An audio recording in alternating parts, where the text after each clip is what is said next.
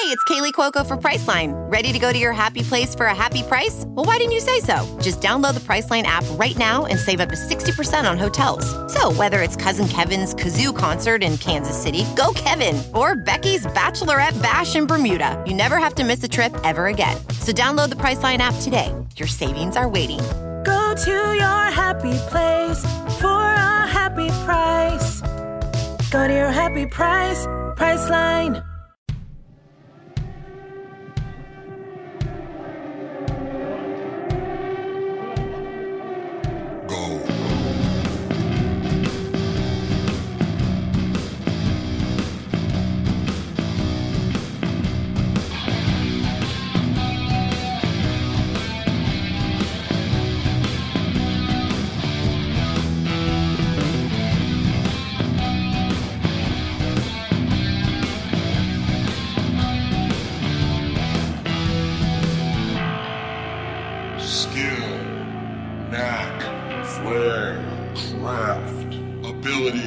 Aptitude, expertise, genius, gift. I'm the fucking talent. Hey, what's happening, Mike Schmidt, 40-Year-Old Boy podcast.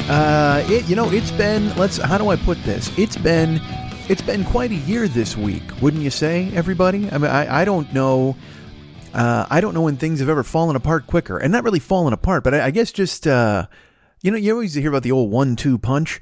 I never expected to get a 1, 2, 3, 4, 5, 6, 7, 8, 9, 10, 11, 12, 13, 14, 15, 16, 17, 18, 19, 20 punch. A 1 to 20 punch. Like a 20-sided die. You just kept rolling it, and I just kept taking the blows. We all kept taking the blows. And we continued to take the blows. Also, let's talk about this, the sound quality. Can you hear me okay? I think look, man, that's clearly the most important thing of all of this, is whether or not you can hear my goddamn voice, because you don't want any of this brilliance trailing off in a fucking quiet fucking cloud. I'm trying to do a new thing here, because I keep listening to the show and I hear my mouth. So I'm backing away from the microphone and then backing forward to the mic, or backing forward. Yeah, back forward. Do you? Do I back forward? I back up like this. But then I lean in forward, and so I think sometimes I'm too close. I don't fucking know. What do I know about anything? I've only been doing this 12 fucking years. I've only been working with microphones for 30. You'd think I'd know what the fuck was going on, but instead, no. And now I got to wonder if there's a symptom of what's happening. Is it juicy mouth? Is that a thing? Is that a possibility? Could the juicy mouth be telling me that I need to get tested in some way? Even though there are no tests. I don't know if you're aware of this, folks. There are no tests. There's no, and this is the fucking dumbest thing in the world. All right, here's the deal. I know I'm supposed to be a respite. I'm supposed to be you're supposed to, we're all on the information superhighway and we're learning everything we need to know about what the fuck is going on with Captain Trips. However, I'm an off-ramp. You're supposed to be able to drive off by me, and then I wind up talking about the Three Stooges fucking hookers or something. And you're just like, oh, thank God Mike took our mind off what's going on. But I can't, right? I can't. Don't I have to talk about this? Because I will be honest, I've gone through, like, in Twitter and stuff like that, there's some shows and people are like, oh my gosh, I was able to get my mind off of this, as these guys talked about Disney princesses for an hour. And I'm like, well, I could talk about Mulan getting fucking railed if you want me to do that, or how tough she is, whatever the fuck, right? She's tough. Is Mulan like she's a knight? Or I don't know. I didn't see that one. And it's coming out again, and they remade it in like a live action thing. And by the way, here's what you really wanted to have coming out right now in the middle of all what's going on. Movie with heroic Chinese protagonist. Oh, my God. You think that's not going to take the box office by storm? You don't think everybody's going to line up to go, you know what I want to see? I want to see the Chinese solve some crimes. That's what I absolutely have to step up and watch. Right now, it would be nice to see a Chinese person who's not in a hazmat fucking suit. Could we do that possibly? And I understand that's not an opinion everybody should have, or an attitude everyone should have. I'm not blaming anybody for what's going on. Just things are things. You know what? Fuck it. I'm blaming Mulan. I'm gonna double back. I'm gonna back forward or forward back or whatever the fuck I said. I'm gonna blame Mulan for this whole fucking thing. She's got a sword and she's all shitty to everybody. Isn't she mean? You know what? I'm gonna go the other way. I'm gonna talk about all Disney princesses. Let's blame all these fucking chicks. I blame them. I blame who was with Miles Standish or whatever the fuck. Pocahontas. Her. Poca hot ass, haha, porno. Pocahontas and Mulan, it's all them. Why am I picking the brown chicks? I gotta stop. Go ahead. Isn't there a white Disney princess? Who's the chick from Frozen? Can we blame her? And doesn't she have like a fucking autistic friend? Who's that guy? It's like I see the ad for Frozen. I haven't seen Frozen. I don't know anything about it. But there's like a Disney princess and she's hot. And then she's got like a little autistic friend, and he runs around with a fucking buck teeth and sings bad songs and whatever the fuck. And I don't know if he's the hero or the villain. I would, boy, I tell you what, I hope he's not the villain. I'm gonna go on record and say this. Hopefully Disney was able to see the forest through the trees and realize, let's not have an autistic villain in one of our children's movies, because that just doesn't make sense at all. Although honestly, autistic kids don't like light, right? Is that correct? Am I nailing that? I don't know. Again, I'm not a medical professional, as you will find out over the course of this fucking show. I don't know a goddamn thing about anything. I'm a respite, as I've said. I'm an off ramp on the information superhighway. But I got a lot of stuff to talk about. Oh my God, look at me! I can't contain myself. I'm going to be talking about fucking everything. I mean, fuck. We already blamed Mulan for the whole worldwide epidemic. Whatever demic you want to bring, a pandemic. Maybe there's an ademic. There's an ademic, a homodemic, a heterodemic, and a pandemic. Is pansexual is a thing, right? Asexual. Yeah, I covered them all. Asexual, heterosexual, homosexual, and pansexual. Pansexual, you means you only want to fuck the guy from Pan's Labyrinth, right? Remember that guy? Pan's like a fawn. He's like a monster, right? He's like a horse. He's half a horse. He's got his eyes in his hands. Or no, I think Fauno is the other guy. Fauno's the good guy, but then there's the pale guy. That was our good friend Dennis Jones? Garrett Jones? Doug Jones. There you go. You know what? How funny is that? You can actually see the genesis of why I couldn't figure it out. Dennis and Garrett have the Doug and the G, and then saying the two of them made me realize Doug. See, look at you guys getting a fucking insight into how my brain works at this point, or doesn't work, quite frankly, now that we're thinking about it. But yeah, so I don't know. It's a tragedy out there now, folks. I don't know what's happening. And again, I shouldn't even bring up Mulan, because that's probably a sore spot for a lot of you guys. Although I think probably bringing up the autistic guy from Frozen really made a lot of you upset too. Because autism's like a big deal, right? I mean, I don't have kids. I wasn't allowed. They told me no. I kept trying. I did. I furiously shot sperm into as many women as I possibly could, and nothing took.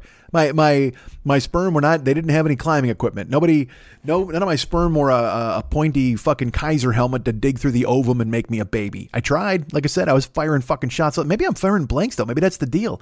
Maybe it's not even that they didn't have the fucking helmets and shit like that. Maybe my fucking sperm were just like as lazy as I am. Oh my God, what if I got lazy sperm? What if I fucking shoot sperm out and they're already sitting in Barca loungers? How fucking weird would that be? You know what? That's what we need to do. We need to put some of my sperm under a microscope and check it out and see if they're already in fucking lazy boys. How great would that be? Just a fat sperm sitting in a fat chair eating fat chips and fat chocolate and not concerned about making a baby because he realizes that a baby would have ruined my life because I wouldn't have time to fuck around and chase a dream that's never going to fucking happen.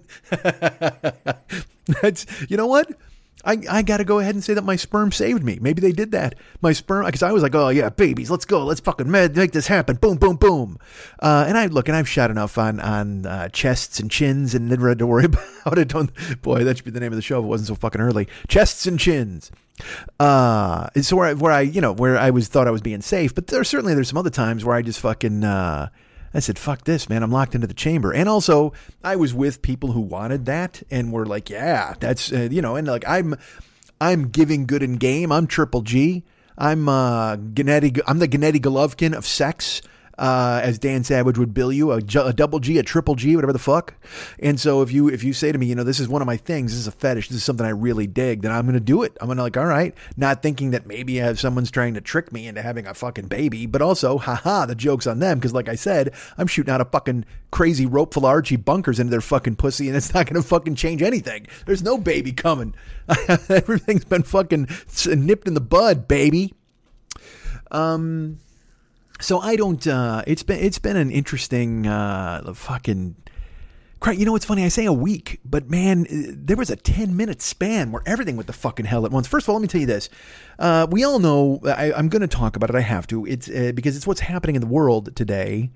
We're all on the verge of a pandemic. We know people are getting sick. We know that the COVID-19 or the coronavirus has seized the day, seen its opportunity, and made its way into our hearts and minds. Oh, don't you love that? It's that's what you do. You steal hearts and minds first, and then you take their lungs, and then they're fucking out, man. You choke them the fuck out, and then they drown and they die. Look at me. I'm a font of good news. It's one of those things where I've made fun of it the past couple of weeks too. I think I've talked about it because it's been on our radar screen. Certainly we've known about it. Well, let's put it this way. We've known about it since December, but our government decided, hey, we don't need to fucking do anything about that. Fake news. It's all going to go away. Don't worry. Here's my favorite one. Once the sun comes out, everything will be fine. It's like, whoa, dude, I got news for you. I don't have a lung full of bed bugs. All right. I got fucking crazy ass germs with fucking, all sorts of fucking anger and rage, and they're ready to take us the fuck out because who knows where they've come from or how long they've been waiting. You know what? They're like Batgirl. These germs are like Batgirl. Where did they come from? Who do they, where do they go? Dun, dun, dun. I know where they go. They go right in your fucking cilia, in your lungs, and they restrict you and you get trouble breathing, and then they fucking go into your muscles. Well, no, I don't think it's the lungs first, the muscles first. You get the fever first. You get the fever. You get the fever, and then you get the aches, and then you get the trouble breathing, and then you get the money, and then you get the pussy, and then you get the power. That's just how it works, and that's the kind of disease I can get behind, folks. Certainly you get the body aches. No, you get the sniffles, you get the fever, you get the body aches, you get the trouble breathing, you get the money, and then you get the pussy, and then you get the power. Done. I mean, I'm on board with at least half of this coronavirus. If that's give me the other disease. Actually, give me the money, pussy, power disease. How does that work? That's the Tony 19, the COVID Montana 19. I never break my balls and my word for anyone. All right. That's a bad Scarface. I'm a little disjointed. I won't lie. I'm a little all over the place. And here's why, because, like I said, I feel in my brain sometimes that I'm supposed to be the escape. I'm the comedy guy. Hey, look at me. I'm because the way I try to look at it sometimes, comedians speak truth to power, and comedians also will do social commentary, but they still try to frame it in a funny way. You know what I mean? We still try to be as entertaining or interesting or funny as we possibly can. At least you hope. But then I see comedians online, and they're just like, and you're it's akin to somebody like when a fucknut like Gallagher is like giving you political opinions. You're just like, fuck you, you fruit smashing cunt. Like, how dare you fucking decide to deign and come and talk to me about zoning laws? I don't want to hear about you and your Sledge-O-Matic and your fucking tricycle with a car door on it. What the fuck, man? Don't fucking try to go. It's the equivalent of having like a clown stop the circus and give you and read you like a poem about his dead fiance or something, right? Do it. Fuck you, juggle something, you dickbag. But also, that's the problem, because there's this lane for everybody. When people are like, hey man, stick to sports. I see that all the time now. Sports guys are like, man, this virus is fucked. You should wash your hands. And someone's like, I came here to listen to you talk about the 1973 Buffalo Bills. I don't want to hear your opinions on hand washing. It's like, what the fuck? What are you talking about? Why is it not easy for you to just skip shit, you dumbass? But I do admit that as a comedian, I feel sometimes that if I'm doing a show like this, this show has always been, it's about my life, and it's always been, see, this is the fucking weirdest thing, man. How did I become gun shy about doing what I do? It's the fucking strangest thing in the world. Why did it become that way? I could analyze it for fucking months, but it's all of a sudden I just started to question the thing I've done for 12 years that has made me oh boy, this is a ludicrous word, successful? Good Christ. I don't know. It's not a word I can use at this point as I come to you right now, hat and fucking hand every week. So when I start to go and I want to talk about, the global pandemic, I'm still the same asshole who hid in somebody's shower. You know what I mean? So it's like, but I have opinions and I have takes, and people are very nice because they're like, no, Mike, we want to hear what you say about the world. We want to hear you try to make sense of it. And it's like, that's another issue, man. I can't make fucking sense of shit. I can't tell you anything that's going on. I mean, as I've talked about, I've been waiting for Children of Men. I've been waiting for fucking Miracle Mile. I'm waiting for all of this shit to fucking just come and take place. And it looks like it's starting, although it's going a different route. It's going now with 12 Monkeys. Like I didn't think we'd get 12 Monkeys before we got Children of Men, but I guess they would go hand in hand. Miracle Mile was, because that's remember when people were scared of nuclear war? Wasn't that quaint? That was like a thing for a while where, when I was a kid, it was duck and cover and everybody's like, ooh, nuclear bombs and the Russians, and, watching The Day After on TV and Testament and Seeds, what the fuck, and just freaking the fuck out, seeing, the explosions and the fucking people turning into skeletons and the people, Jason Robards and his hair falling out, and holy fuck, what a mess. And who's the chick who's in Testament? Is it the Jo Beth Williams? Is it her from Poltergeist? I think it is. And oh boy, like the husband never comes home, all that kind of stuff. And then someone's got to raise a kid. And that was the shit that was scary then. I was scared of bombs that might come from other countries. You know what everybody's scared of now? A handshake. Jesus fuck. They boiled this down to its essence. I mean, for a while there, again, even with 9/11, people were like, holy fuck, because those are grand pronouncements. When they're like nuclear war, or people are going to fly jets into buildings and terrorist dirty bombs. And you're like, Jesus Christ, but you can wrap your head around that concept because you're like, all right, well, that's still warfare. Although it might be guerrilla warfare, it's still warfare. But nuclear war, that was the war we always accepted, or the land war, whatever the fuck. But I mean, again, everybody's, what you're scared now of? A sneeze. Holy fuck. How does that put you on fucking tenterhooks when you're just like, hey man, I hope I don't run into a guy who sneezes on me. And everybody's like buying masks and running out and doing the craziest shit. Because I'll tell you what, this is another thing. When I talk about, I'm like, I don't know if I should talk about this. I gotta say, fuck that, because me, I'm an Uber driver. I'm still also podcasting Joe and comedian Wilson, but at the same time, I am an Uber driver, unfortunately. And I was driving hardcore. I've been driving hardcore for the past week or so. Not the last couple days, but certainly last week I was pounding the pavement, and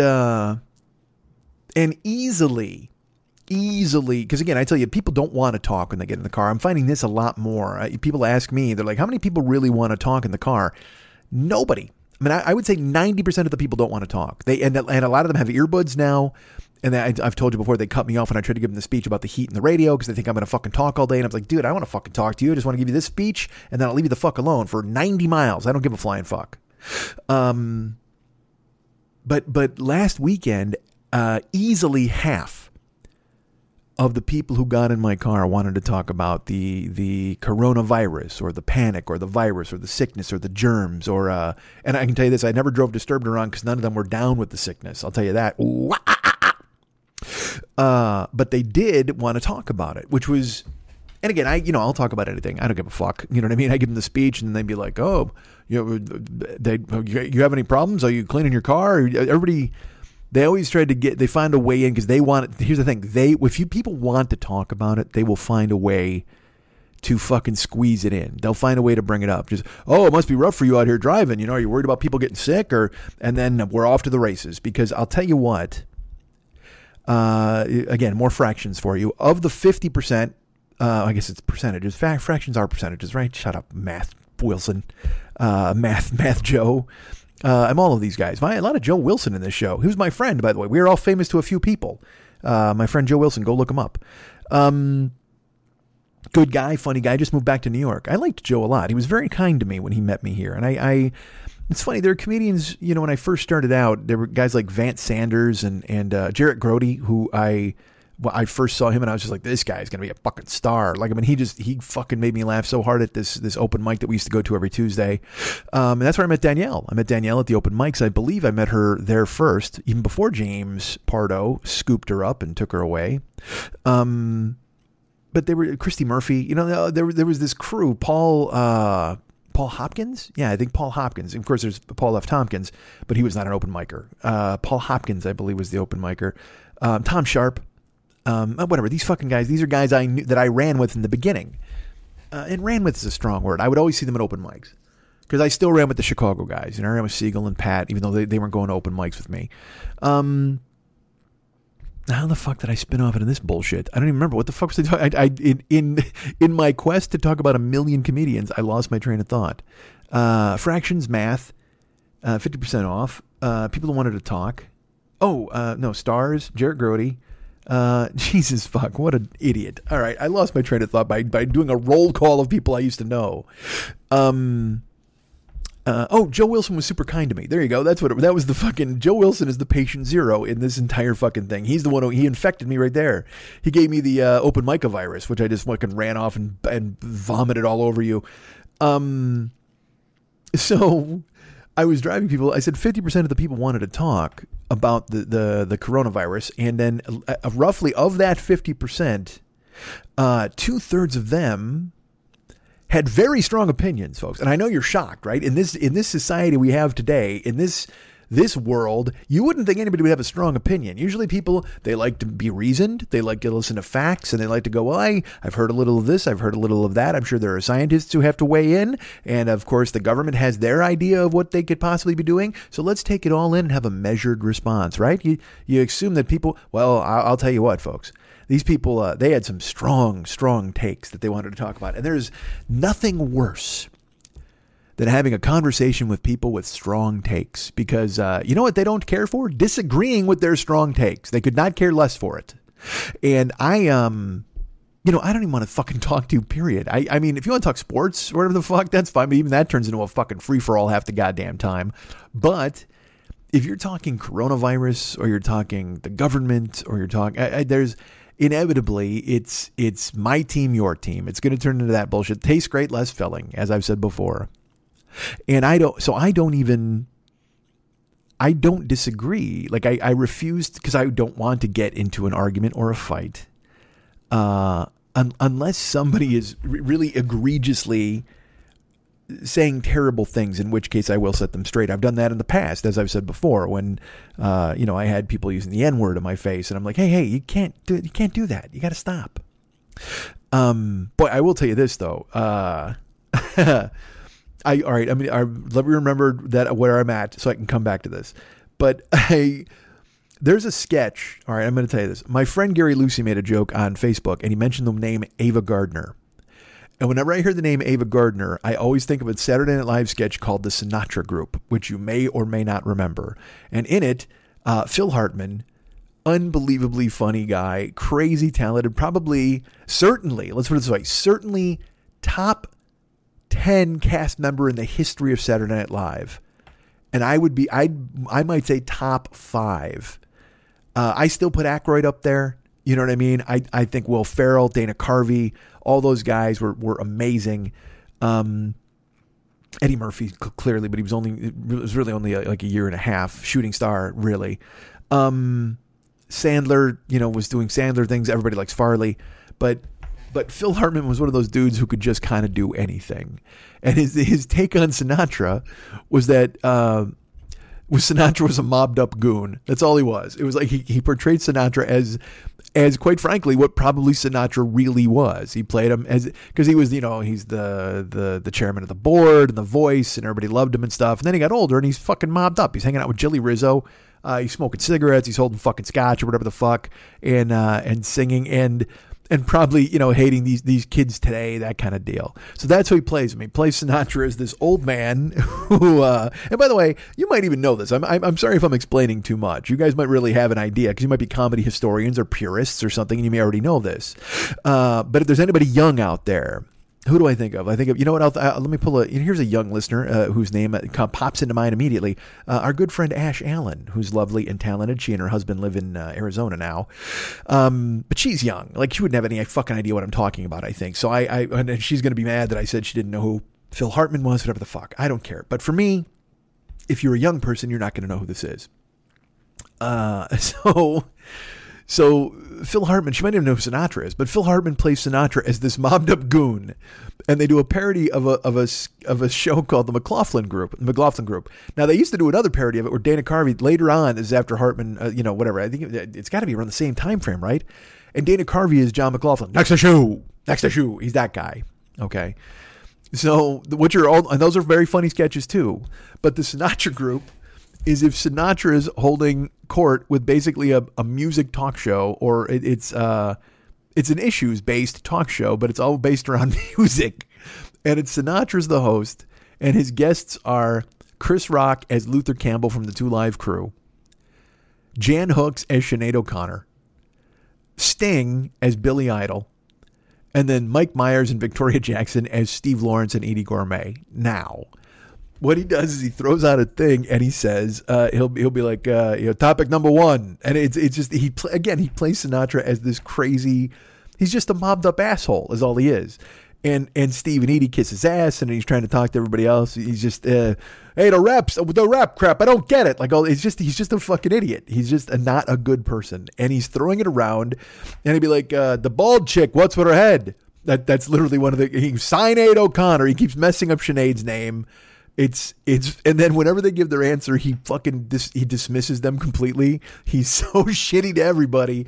But it is, for me, one of the funniest sketches in the world. It's just he's so fucking funny all the time. He does this violin thing where she bitches about the fucking Pope. Hey, I tell you, you hear old glory, you better stand up and salute. Oh, dude, I can't even. I'm taking chunks of guys like you out of my stool. He's so fucking great. But so one of the questions that he asks, he goes, issue number 5, Ava. Who is it? Fucking Ava Gardner. I can't even remember the first chick now. I can't believe I'm blowing this. I disqualify myself because I done them both. He basically, who would you fuck? It's these two girls. It's Rita Hayworth or Ava Gardner. I disqualify myself because I done them both. And he's Billy Idol, or he throws it, whatever. I'm not doing it justice because I don't want to give too much of it away if you haven't seen it. But there's this. Then he says, the bald chick. What's with her head? And it gets a big laugh, and he goes, I got to start with the chick. And he points at Sinead O'Connor.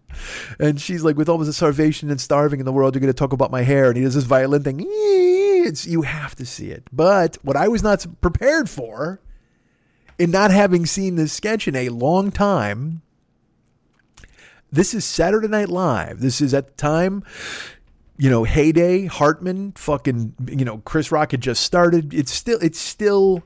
I mean, look, it's relevant now, I guess. But then it's super relevant then. That's when it's coming back into its own. And it's got fucking huge stars on it. It's like Hartman and fucking Jan Hooks. Sting's in the sketch, for fuck's sake. And one of the last issues he throws out there, and I'm just going to say this. Now, I apologize. I'm giving you the language from the sketch itself. All right? Because I will tell you, as shocking as it's going to be to hear from me, imagine me, I'm watching this sketch last week, because I just was like, I haven't seen this in fucking forever. And when I saw Gary Lucy had posted the name Ava Gardner, it always makes me think of that sketch. Rita Hayworth or Ava Gardner. I disqualify myself. I've done them both. So I looked it up. I was like, fuck it. And I take the link and I put it on his thing and I go, all right, man, you mentioned Ava Gardner. You got to watch this sketch. Now, Gary doesn't reply. Nobody watches it. Nobody in his fucking, whatever the fuck. Who cares? It's Facebook. It's a toilet. Everything gets flushed right down. But I watched the sketch and it's fucking killing me. It's so funny. And then right near the end of the sketch, so every time he says a topic, when he says the bald chick, what's with her head, there's a chyron that comes up. And it literally says the bald chick, what's with her head. Issue number 4, the bald chick, what's with her head, that kind of thing. So I think it's issue number 6. And he goes, issue number 6, Milli Vanilli, what is this faggot crap? And I'm as crazy as it sounds coming out of my mouth right now, because again, it hits the ear so weird now, because again, this is a word we don't use any longer. We don't, because it is not a nice thing to say, or but it's, or I was gonna say or do. It's not a nice. It's just fucking. We're past it now. All right. So to hear it on this sketch was. It was crazy. Like I had forgotten completely about it, because this will tell you how accepted it was, where it wasn't a big deal. But also, here's my favorite part of it. He says it, right?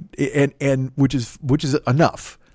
But the chyron comes up and it says it on there, uncensored. The word is typed out. It says it right there. Milli Vanilli, what's with this faggot crap? It's right there on the screen. And that for me, because saying it one thing, because you hear it and you go, whoa, it's just the thing you just don't hear anymore. But dude, when it's on the chyron, I was like, what the fuck? How crazy? Because this has got to be, I'm going to say that sketch is, because Mike Myers is on there. So I'm going to say 87. That's my guess. When Hartman die? Well, he dies much later. He dies when I'm in LA, so that's 97, 10 years later, after News Radio and shit. So I'm going to say the sketch is, I'm going to date myself. I'm going to say the sketch is from 87. That's what I'm going to say. Sinatra Group's from 87. That's my take on the whole thing. I'm not going to Google it while we're on the air. But he says it, which is one thing, but also that it's typed, it's in the chyron. And I was like, what the fuck? Like, I did not remember that part at all, because you remember I take chunks of guys like you out of my stool. I remember you got a Ben Vereen quality. I remember Kick His Ass Steve, the bald chick, what's with her head, Sinead O'Connor, you boo-hoo, you had me, then you lost me. Like I knew all that shit, but I was not prepared for that one at all. I did not see it coming. fucking hilarious. I mean, it made me, I mean, I fucking was like, it was shocking, but I blurt laughed because I was like, oh, dude. But boy, does it hit the ear weird. It just does. It's fucking funny. Like I said, it's just funny. And I think funny trumps everything, but I can't get into that now. But boy, in that sketch, it was just alarming to see it typed on the screen. The hearing it is one thing, but seeing it typed on the screen was fucking bananas. And we deviated into that because of what? Because of Ava Gardner, I suppose. But everybody who got in the car, they want to talk about the virus. They wanted to talk about the epidemic, the pandemic, whatever the fuck was going on. And like I said, I got no interest. I mean, I'll talk. I will have a conversation with anybody. I'm happy to talk about it. Some people, because here's why. Let me go ahead and say this. I genuinely enjoy people. I like to talk sometimes. And, but what I don't like is when it takes that turn and then you just got to sit there. Because then you can't go, hey, shut up. Hey, dude, what the fuck? Hey, stop. You know what I mean? You want to, but you can't because I work in a ratings based industry where I could get a star or whatever. And I don't give a fuck about that, but I won't be rude to people. But I mean, I won't even be rude to people at a party. Like if somebody's being, you've got to be a real jagoff for me to step up and go, hey man, what the fuck are you doing? You know what I mean? Where I can really, when I feel comfortable with cutting loose on you. But I mean, in the car, because you're trapped. If you're trapped for 18 minutes with somebody and the first thing they lead with is, oh, they're after us, man. You're just like, oh, Jesus Christ. Can I turn the radio up or drive off a bridge? You know what? Hey, were you going to Chappaquiddick by any chance? Because I would love to just fucking launch this goddamn thing into the drink and never pull you up, Mary Jo. What the fuck? Get off my back with your fucking conspiracy theory bullshit. Because, as I mentioned to you, 50% of the 2/3 of the people I'm sorry, 2/3 of the 50%. Jesus Christ. Look at this. I just said there was math. The 2/3 of the people who want, because 1/3 of the people, they wanted to talk about it because they were in the same position I was in then. And a week later, I like to think that I'm still in. I don't know what the fuck is going on. I've done what I can to educate myself. I've read as much as I possibly can to kind of stay on top of it. And it seems like it's a scary time. I think there are more people susceptible to this than others. You know, there's certain groups that are have to be monitored or helped out. Certainly the elderly, one of them. And, my mom, I will share this, with you guys. Why not? We're talking, what the fuck? My mom's had pneumonia 3 times in her life. And, I mentioned that she has had cancer twice. So they cut her lung, one of her lungs out, half of it. She's got half a lung. You know what I mean? She's got 1.5 lungs, I should say. There you go. And then she had brain cancer, and my mom just fucking kung fu the shit out of cancer. She black dynamited it. She saw that shit coming before she walked in the room, and she kicked the shit out of it twice. Cancer took half of her lung, and then it went into her brain, and she still fought it off. And she's getting fucking like a drill into her skull, whatever the fuck. Chemo directly shot in. I can't even tell you. So but my mom is tough as fuck. My mom is just made out of wood, man. She is a goddamn, she's like a leather gun belt. It's going to last for fucking ever. Good luck trying to fucking do anything with it. But the issue, unfortunately, is, cancer never stops trying.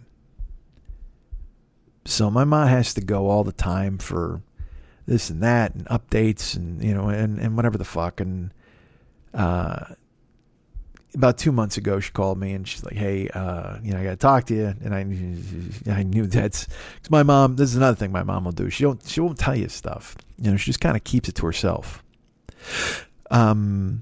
And then when you press her on it, you'll get the answer out of her and you'll talk, and then she'll go, well, there's no point in you guys worrying about it. There's no point in you guys knowing about this or worrying about it. There's no point. And I'm just like, but we're past this now. I think I've talked to you guys about this before. I'm 52 years old and I still hear the phrase, don't tell mom.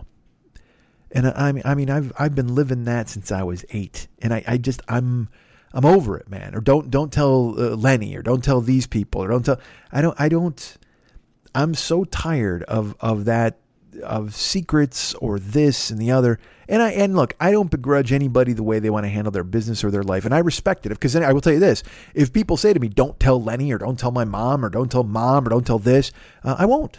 I respect it. I just don't like getting caught in it. Because I'm very much like, look, if 12 years of listening to me has taught you anything, open microphone or not, you're going to hear it from me. You're going to hear what's going on eventually, as is the case with this, because this has now been going on for a couple of months and I haven't talked about it on the show. Not a lot of people know, but my mom goes in for tests periodically, and she's, gets the all clear. She gets, and they usually do that every 6 months or something. But my mom, I guess, because she's had it twice now, she goes in every 3 months. And they take a look and they're like, okay, well, this is going on. You're fine here, whatever. But also my mom has she has myriad other issues. She's had a hip replacement. I forget if she had hip replacement or knee replacement. I don't know. Part of her is bionic, And she had I think I don't know if I told this story on the air. If I did, I apologize, but I'm going to tell it again. My mom had a moment. This is a good year ago, probably. She had an old person moment. My mom went to a store and she parked my stepdad's truck. I must have told you guys this.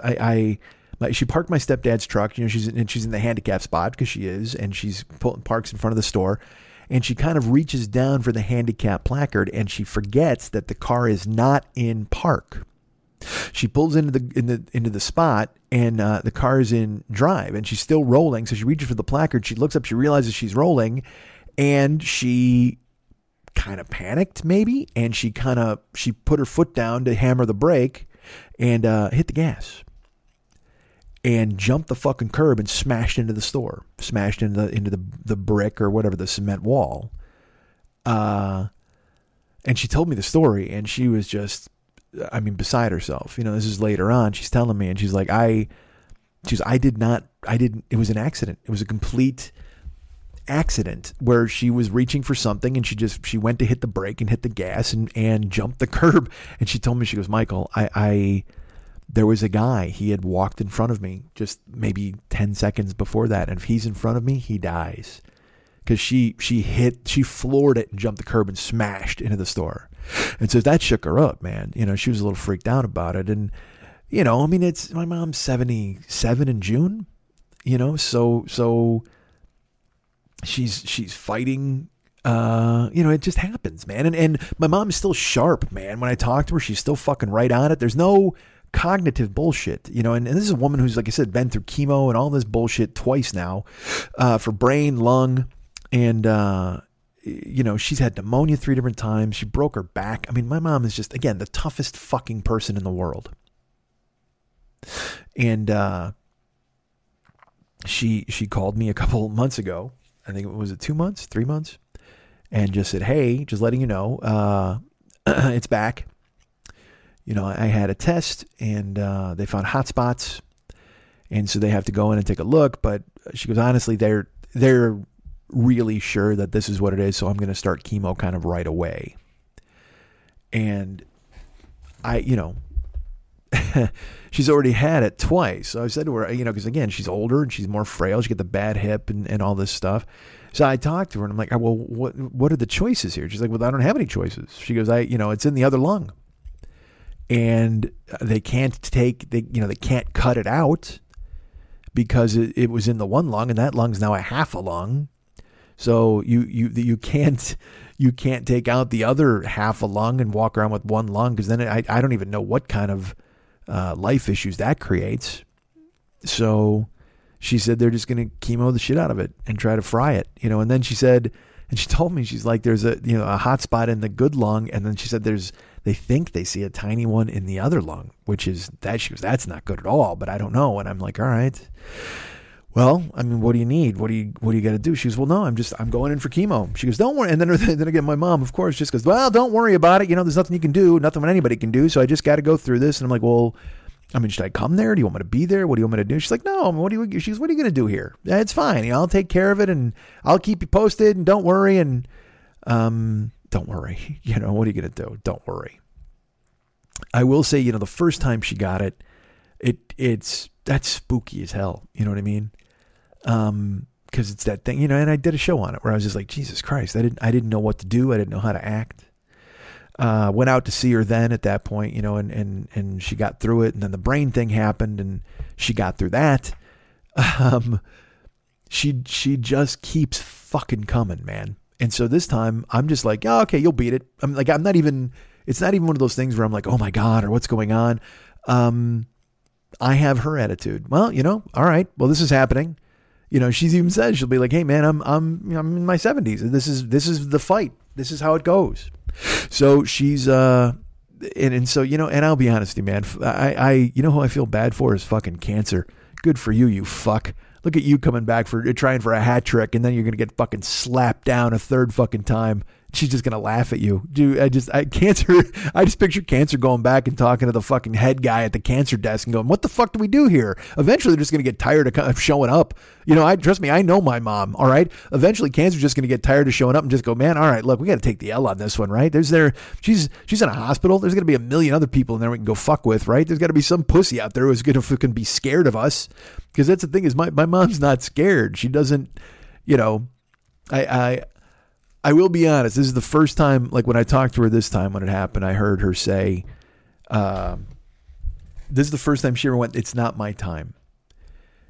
She goes, yeah, no, she goes, I know it's just not my time this time. She goes, I know. So I'm going to fight this super hard. And, that was the first time I ever heard her really acknowledge that side of it. Before it was always just like, well, you know, matter of fact, well, we'll take care of it. You go do the tests and everything's going to be fine and we'll see. And, but again, she's just, she's the roadrunner, man. Cancer's the coyote, and it keeps falling off the cliff and keeps fucking trying, and it keeps ordering shit from Acme, and Acme's just laughing and making all this fucking money off of her. They are off of Cancer, and it doesn't matter. She just fucking, she's a shark. I always say that, move forward. My mom's moving forward like nobody else, man. She's a goddamn shark. 1.5 lungs and just still making it happen. But I bring it up because I talked to her, you know, 2 weeks ago, and she answers the phone, and I mean, she sounds awful, you know, and she'd been going through the chemo where it was like almost weekly. I think it was maybe twice a week or something like that. And I was like, Jesus Christ. So I go, Ma, well, you know, what's happening? And she's like, oh, nothing. And she was, because the chemo didn't even lay her out. She was like, I get hungry afterwards. That's about it, you know, but she got tired. She was getting tired at the end of the week, that sort of thing. But she was, you know, she was surfing it and doing great. But then she got sick, like congested, coughing heavy, flu sick. And she can't take antibiotics because she's going through the chemo.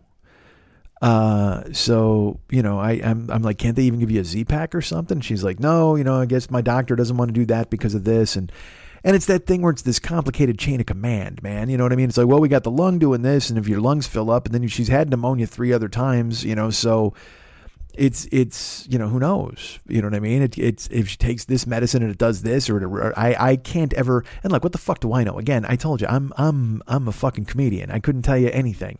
I'm very much, you know, I'm ill-equipped to handle this because my mom has lived this for her whole life through herself. She took care of her mom when my grandma was going out. My mom has always been the go-to. I told you she's got fucking 10,000 little brown pills with fucking prescriptions and labels and shit like that. She knows medication. She knows what you can and can't mix. And she took care of my grandmother when my grandmother was in trouble a few times, and my mom would fight with the doctors. She'd be like, no, you don't fucking do that. You do this. I'm telling you to do this.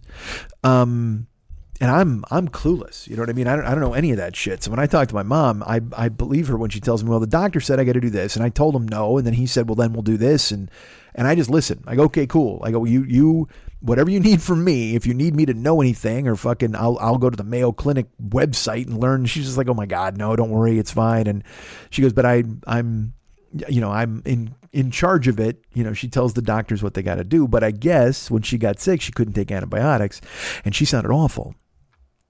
I mean, real bad, like, you know, and coughing hardcore on the phone. And I asked if she was having trouble breathing because I don't fucking know. We were all, this is again 2 weeks ago. none of us, we'd heard of it. I made jokes on the show about having a mask on, you know what I mean? But I didn't know it was going to be this. So hearing her, I actually got really worried, and then I knew it was a thing that elderly people had to deal with, and I don't think of her as elderly until, you know, you think that she's 77, and you're like, holy fuck. Just like I don't think of myself as old, and you go, wait a minute, I'm 52, and it's like, well, I'm a different 52 from other 52-year-old people. I like to think. I mean, physically, I might be falling apart sometimes, knees and shit like that, but I mean, as far as my brain, you know, I don't know, whatever the fuck, who cares? So she sounded real bad, and I was like, well, what's going on? Are you going to the doctor? Are you talking to them about this? And she's like, oh yeah, well, you know, I have to talk to them. We'll see. I have an appointment. So then I'm calling her twice a week.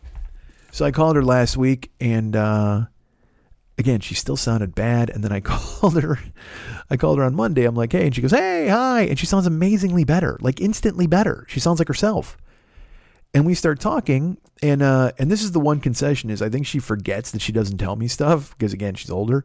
But she's just like, yeah, you know, the emergency room really helped. You know, when I went in there, they took care of me, and and I go, wait a minute, when were you in the emergency room? She goes, oh, I didn't tell you. Oh, yeah, no, because she couldn't lay on her back and sleep. She had to sleep sitting up in a chair because she couldn't breathe.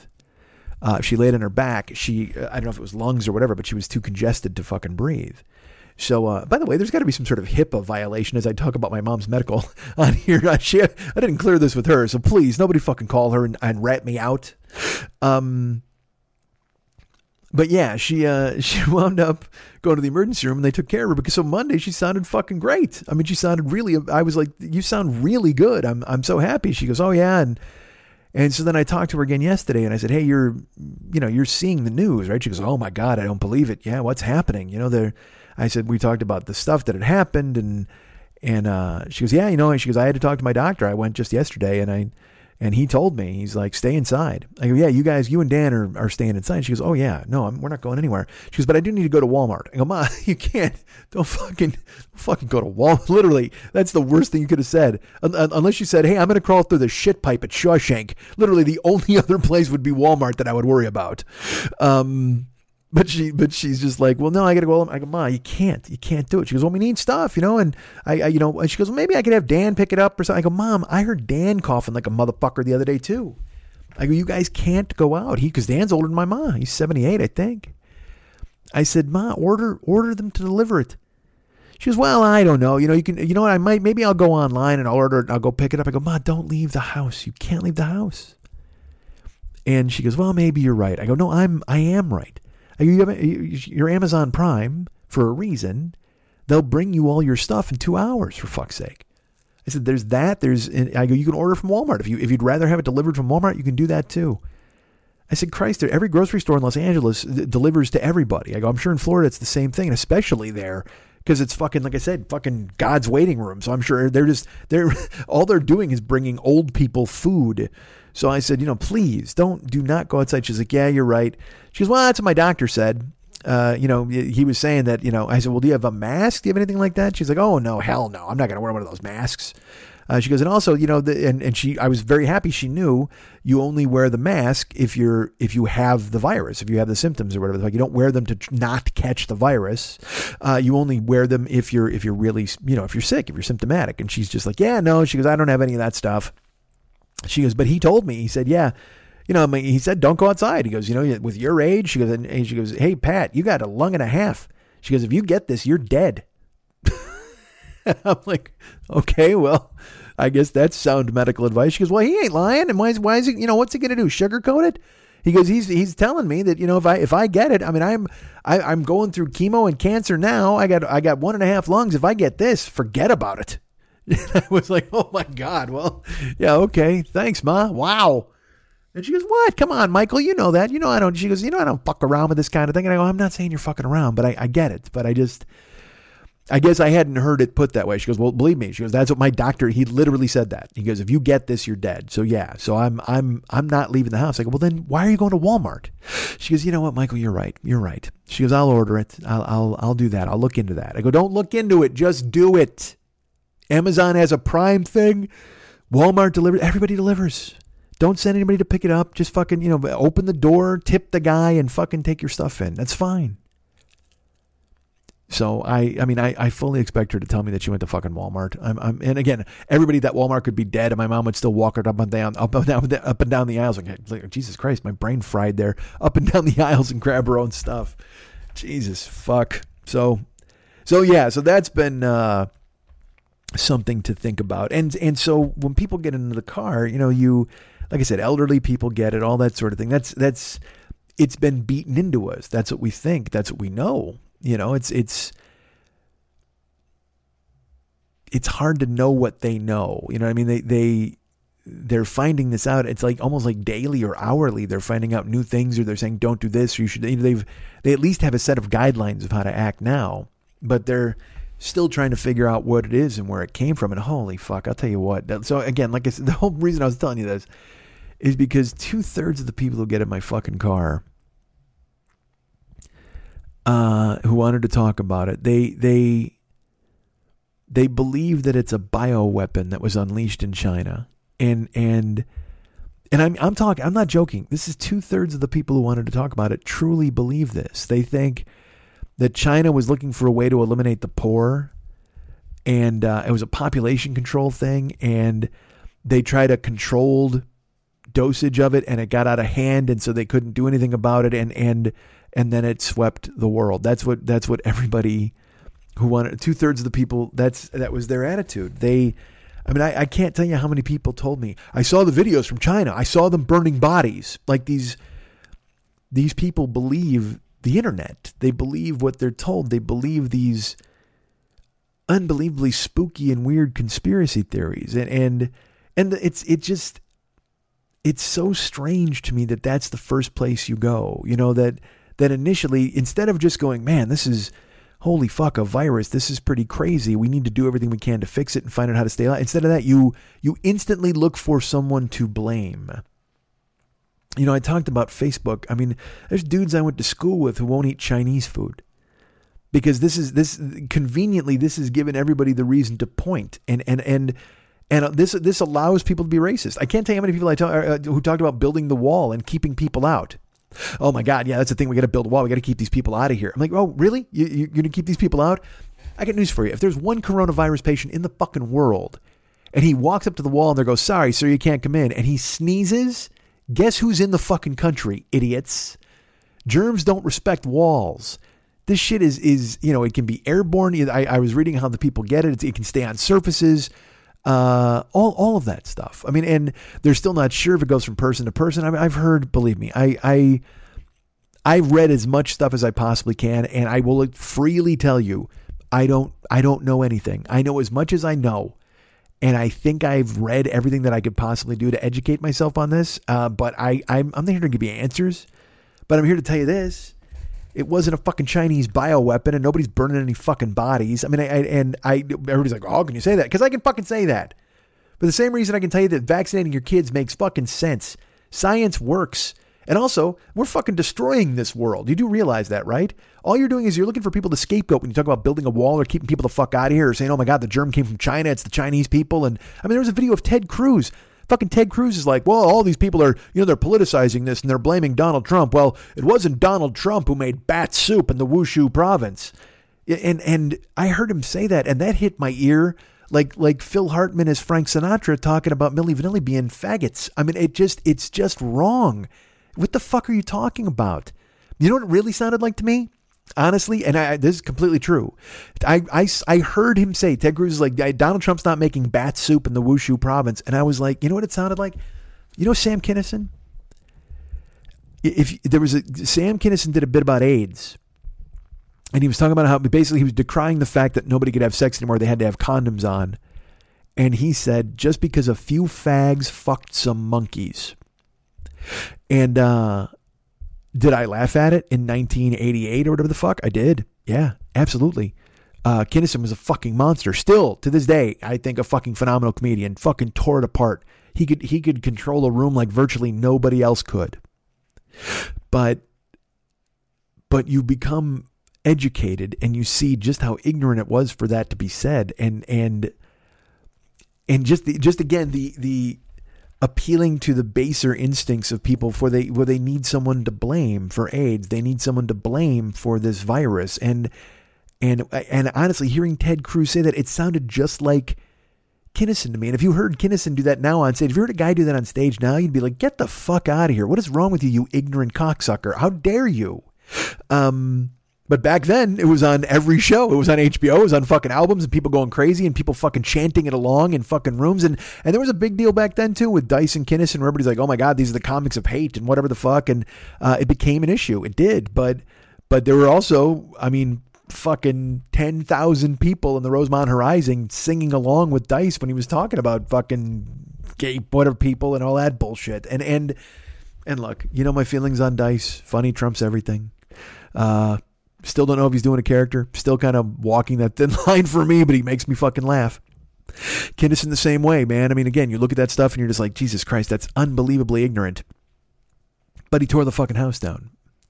But the thing is, I will tell you this too. There's a difference between a comedian tearing the house down in the fucking original room late at night, closing the main room at the Comedy Store in the Kinison spot, and a fucking senator who literally at the time he delivers his remarks is self-quarantined because he may have come into contact with somebody who's got this virus that's fucking sweeping through the world. And not just this country, not just China, it's that Italy is in so much fucking trouble now. I read about that. I'm like, Jesus fucking Christ.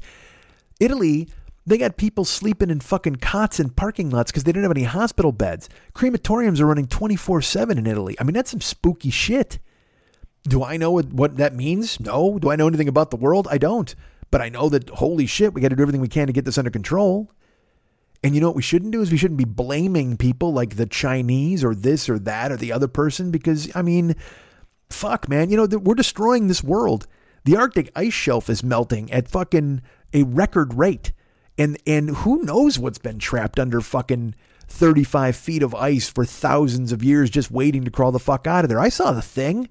I think we got to put a bunch of people in a room, tie them up and take their blood and stick a fucking red hot wire in there. Let's get Kurt Russell on the goddamn case. Let's get him in there and see if somebody's blood does a puppet show. And if they do, then we can fucking ban them and say, look at you, fucking Captain Virus, Captain Trips, throw him into the fucking snow. Let's see if that dog splits his head or that guy's head turns into a spider. That's fine. But we got to take him out to the Arctic because, again, who the fuck knows where this is coming from? Nobody. So when you try to blame the fucking Chinese or you blame this or that, you won't eat Chinese food, you're just perpetuating ignorance. It shouldn't be about that. It should be about taking care of the world and whatever world we have left and taking all the precautions. Because that's another fucking thing too, is all these people are like, there's fucking two sides of people. All right. This is, and look, this isn't the case. All right. There are a lot of people who are measured in their response. Okay. I try to be that person. I'm not panicking. I'm trying to live my life. I'm doing what I can do. I go out. I wash my hands a fuck ton more probably. I mean, I always wash my hands in a public restroom, and I always would. You know what I hate? This is completely true. I hate when you go to a fucking public restroom and they get those air blowers. I hate the air blower. I like it in concept. It's a cool thing. It saves paper, whatever the fuck. But then I still got to grab that disgusting fucking handle of the goddamn restroom door on the way out. Fuck you. Give me a towel so I can go ahead and wrap it around the fucking thing and drag that fucking towel to the trash. That's it. I don't want to touch anything in a bathroom. I mean, again, it's a running joke, but I mean, I'm like Bruce Lee in a fucking public restroom. I'm just kicking the door open, kicking the fucking handle, taking my cock out, fucking, and then slamming my other foot into it and fucking flushing. I don't even want to turn on the I use the back of my hand to turn on the faucet, and then you just fucking lather up the shit with soap and you get the fuck out of there. I've always been that cat. Except for I've told you on the times when there's an emergency and I get completely naked. But anyway, that's a long story and I don't want to go back into it by year two. But we've got these people. So I try to be measured. I try to be a guy who's like, hey, look, this is happening. Let's do our best to flatten the curve. I've been told is that's the new idiom. Social distancing is the new idiom, which you didn't need to tell me fucking twice. Really? Oh, I don't have to talk to anybody. I can stay in my apartment. It was funny, my buddy Jimmy O, because I'll tell you this, I'm going to Arizona for spring training next week. I leave on Wednesday. Oh, wait, that's right. I don't, because that all fucking fell apart today, Friday, or Thursday, I should say. It all fucking completely fell apart. My trip to Arizona is dead. We've gotten refunds on the games. The Airbnb has been worked out. Dennis is taking care. I mean, again, it's an annual trip to Arizona for spring training in the NCAA tournament. Well, there is no spring training and there is no fucking NCAA tournament. So I actually texted Mex and I'm like, because on this trip, Mex wasn't going. So it'd be me and Woj, Jimmy O, Ock, Dennis from the UN of Evil. And unfortunately, Dennis had gotten a bunch of his friends to go because, you know, you're always looking to spread it out a little bit because the house was fucking 8 bedrooms. So you're looking for everybody to take a share of the fucking thing. And if you're renting the house, and it makes it easier to pay if you got a bunch of people going. But also, I didn't know these other fucking new dudes. There's like 3 new dudes going. And I'm like, who are these finance bros? I don't want to fucking talk to these guys. I got all the friends I need, motherfuckers. And then Mex dropped out. Mex couldn't go because he's got to take my godson off to a fucking college visit. So I'm like, I'm like, dude, how could you fucking bail on me like this? Now, whatever the fuck. So then when this thing falls apart, like spring training gets fucking shot, and some people are like, well, still, you know, we could probably still do this. And I'm like, the fuck. And so I texted Mex, and first of all, Jimmy O texted in the group text, and he goes, see, Schmitty, you talk about sitting in your apartment, and now that's a bad deal. He goes, but you were just ahead of the curve, man. This looks like the new thing. And I laughed, and I said, hey, look, man, Mex is the OG of that. I'm new to the game, but I'm just following his fucking lead because Mex, he doesn't want to go anywhere or see anybody. So I sent that text to fucking Mex, and he laughed, and I just went, and I said, and he said to me, he goes, is the trip canceled? And I go, I don't know yet. I go, but I know that right now it looks like I'm going to get stuck in the house playing fucking ping pong with Eric and the finance bros. I don't want that shit to happen. And then, you know, gradually as the day went on, everything fell apart. The trip fell apart and spring training and they canceled March Madness. And so when I tell you, there are these people there's 2 different extremes. I think there's a lot of people in the middle whom I'm trying to be. I'm not panicked, but I will take all the precautions necessary. And am I worried? Yeah, I won't lie. I'm worried, man. I wish I wasn't. But I'm worried about the fact that I got a 77-year-old mom with a fucking $1.50 worth of lungs, and who knows what the fuck's going to happen. I got a 78-year-old stepdad who the other day I heard him coughing 2 rooms away while I'm on the phone with my mom.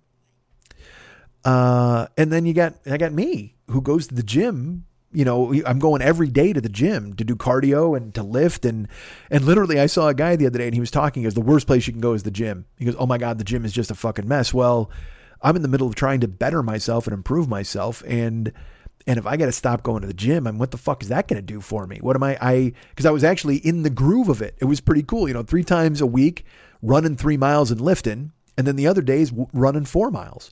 And I was really starting to enjoy it. It's that whole thing where like, once I get out of the house, I'm looking forward to it. And I go and I do the 4 miles on the treadmill and I feel accomplished. And I'm feeling excited about it. And dude, when I finish, I wipe the fuck out of the machines, man. I now probably should I do it before I get on the machine? Yeah.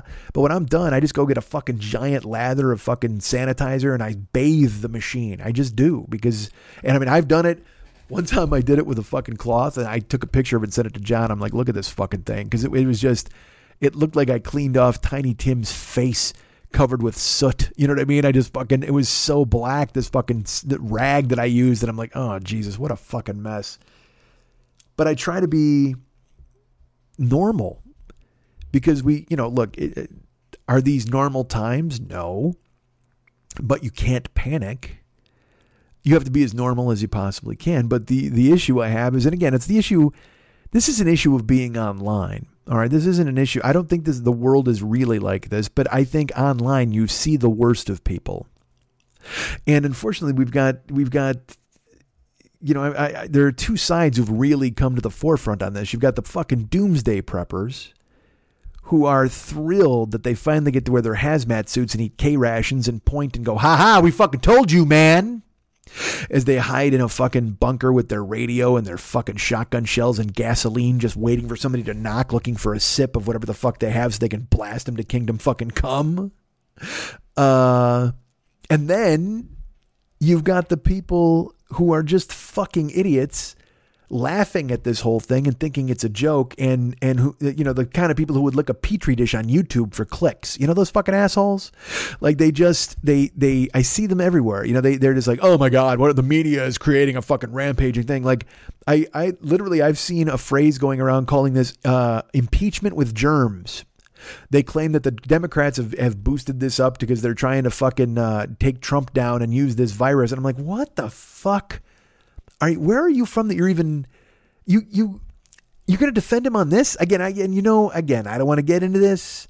I try not to. I know how some of you people feel, but clearly this fuckhead has let this run rampant. I mean, clearly And it even came out in the New York Times today that he said in January, we got to keep the numbers down low because it helps for re-election. And that's one of the reasons why he's been going every time he talks. He's like, oh yeah, when it gets warm out, it'll go away. Or, oh yeah, we're doing really good with it. He keeps saying this shit and people keep getting fucking thrown into beds or dying. And he just keeps lying his way through it because he's been able to lie his way through everything for 3 fucking years. And he's got that core, that base of people who will agree with him, and is the media running rampant with this story? Yes. Do I think the media needs to run rampant with this story? Yes, I think they do. And I also don't think it's the media that's ginning up people to go and buy 8 million fucking cases of bottled water, because that's fucking happening too, by the way. I don't know if you've been to the store or you've done this sort of thing, but I went to fucking I went to 6 grocery stores on Tuesday. Wednesday, and then I went to 6 more today because I'm just trying to buy a case of bottled water. I don't need a fucking a million of them. Because again, here's the thing. I'm not buying a case of bottled water because I'm pandemic crazy. I'm buying a case of bottled water because I always buy cases of bottled water, because when I drive, I like to bring. Because then look, and also here's another thing. People are buying all this fucking bottled water and they're like, oh, this is great. We need to stay quarantined. Well, I've just learned that single serve plastic is destroying the earth. So nice fucking job. As you try to prepare yourself to be saved from the pandemic that might destroy the earth, you're now using single serve plastic to continue destroying the earth. You can't fucking win no matter what. So good for you for hoarding the destructor in your house. I've bought so many cases of water that's what I do, because again, I just buy it for the carrying case. It's not like I'm like, oh, I'm all foofy, like I must have Evian. I mean, I'm not that fucking rich or fancy. I just like being able to reach in the convenience of grabbing a bottle of water and drinking it. That's what I've done. So I learned Monday. It was like because I wasn't even, I'm paying attention to this, but not really, because again, there's so much coming at you. There's this cacophony of news and stories and anger and rage and they did it. No, they did it. And tastes great and less fucking filling. It just comes flying at you, man. So I just kind of keep half an ear to it. Well, Monday I finished at the gym and I'm fucking, crazy, grubby, sweaty. And the way I usually, if I drove late on Sunday and I was like, well, I'll just get a fucking case of water tonight.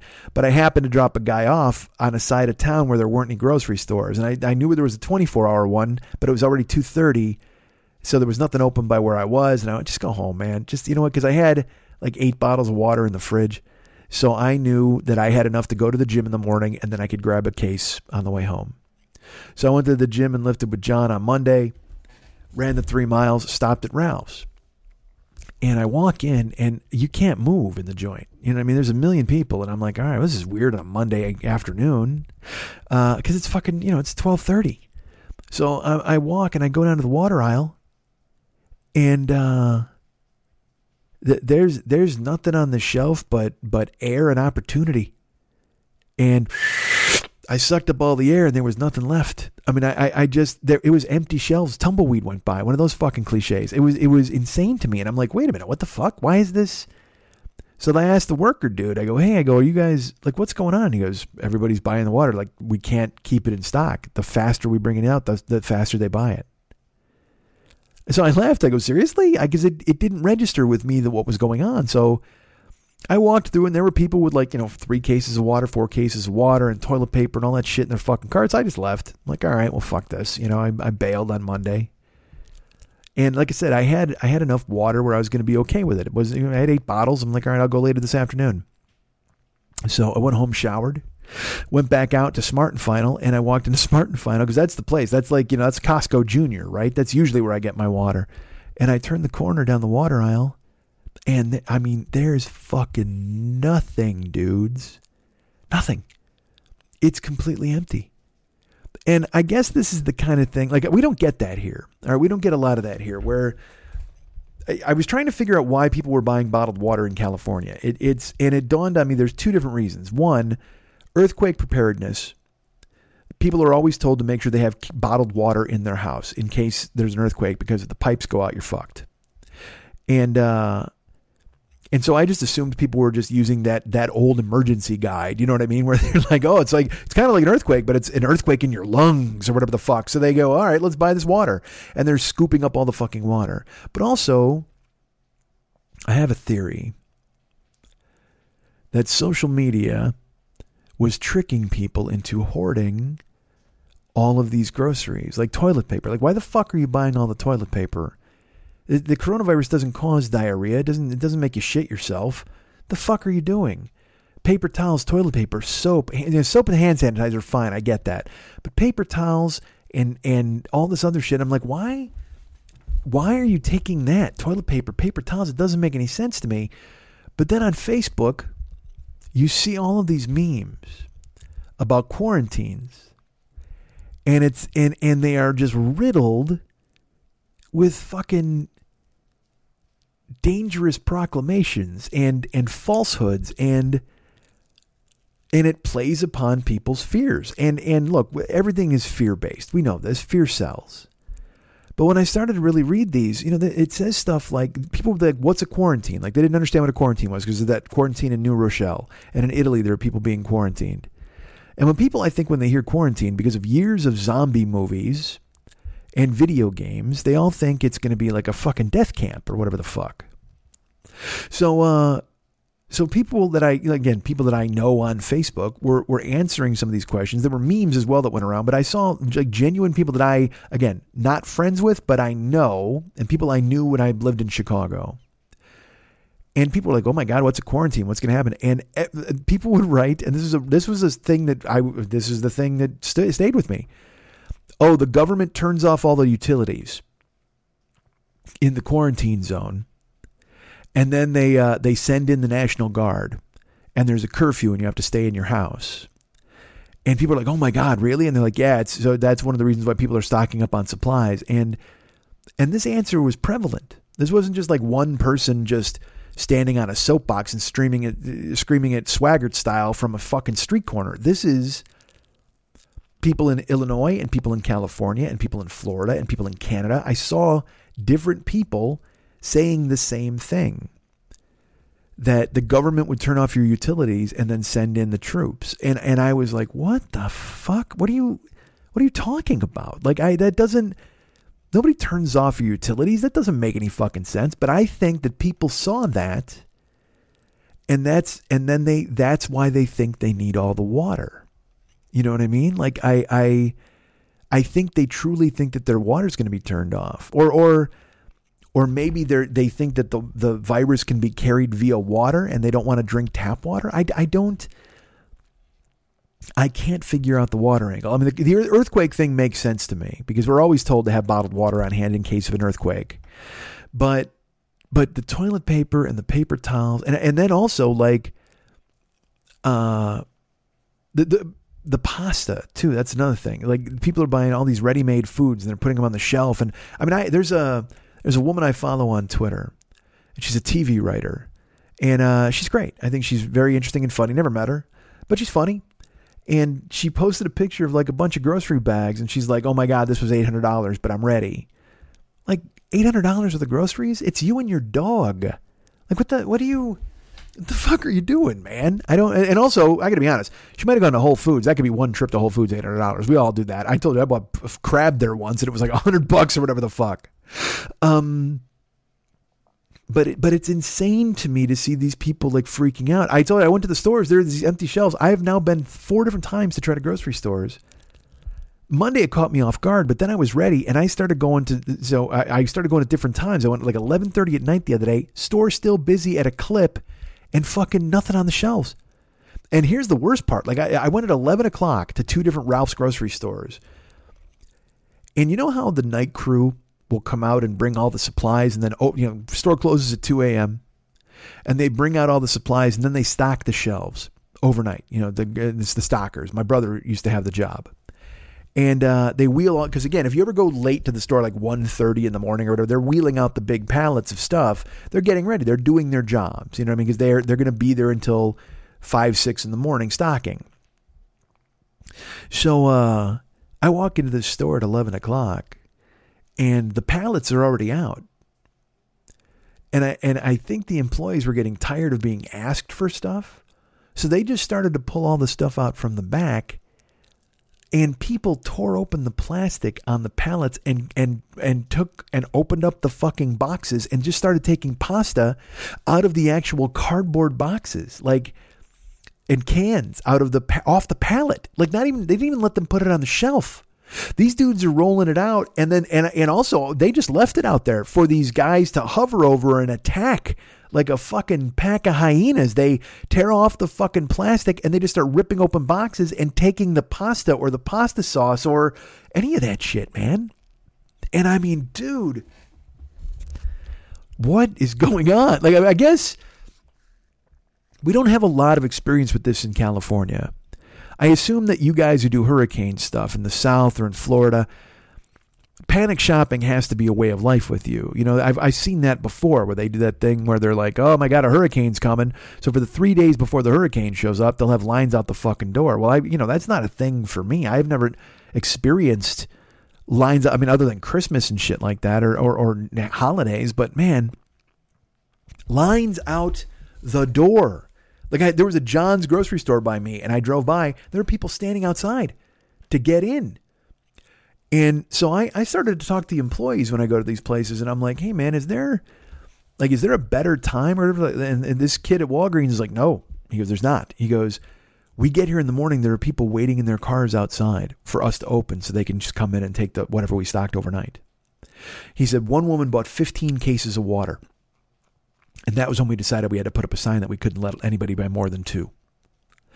And so, like, part of me is like, should I go at 5 in the morning? Because I'm not trying to stay safe from the coronavirus or whatever the fuck. I'm not trying to fight off Captain Trips. I'm just trying to have water that I can drive around with. You know what I mean? Because I can drink tap water at my house. I do. I drink iced tap water. That's fine. I like tap water, but I enjoy the carrying case aspect of having, individual bottles of water to bring with me when I'm in the car. Because if I'm in the car for 8 fucking hours, I gotta bring fucking 12 waters with me because what the fuck, I just don't want to stop all the time and be buying different kinds of waters.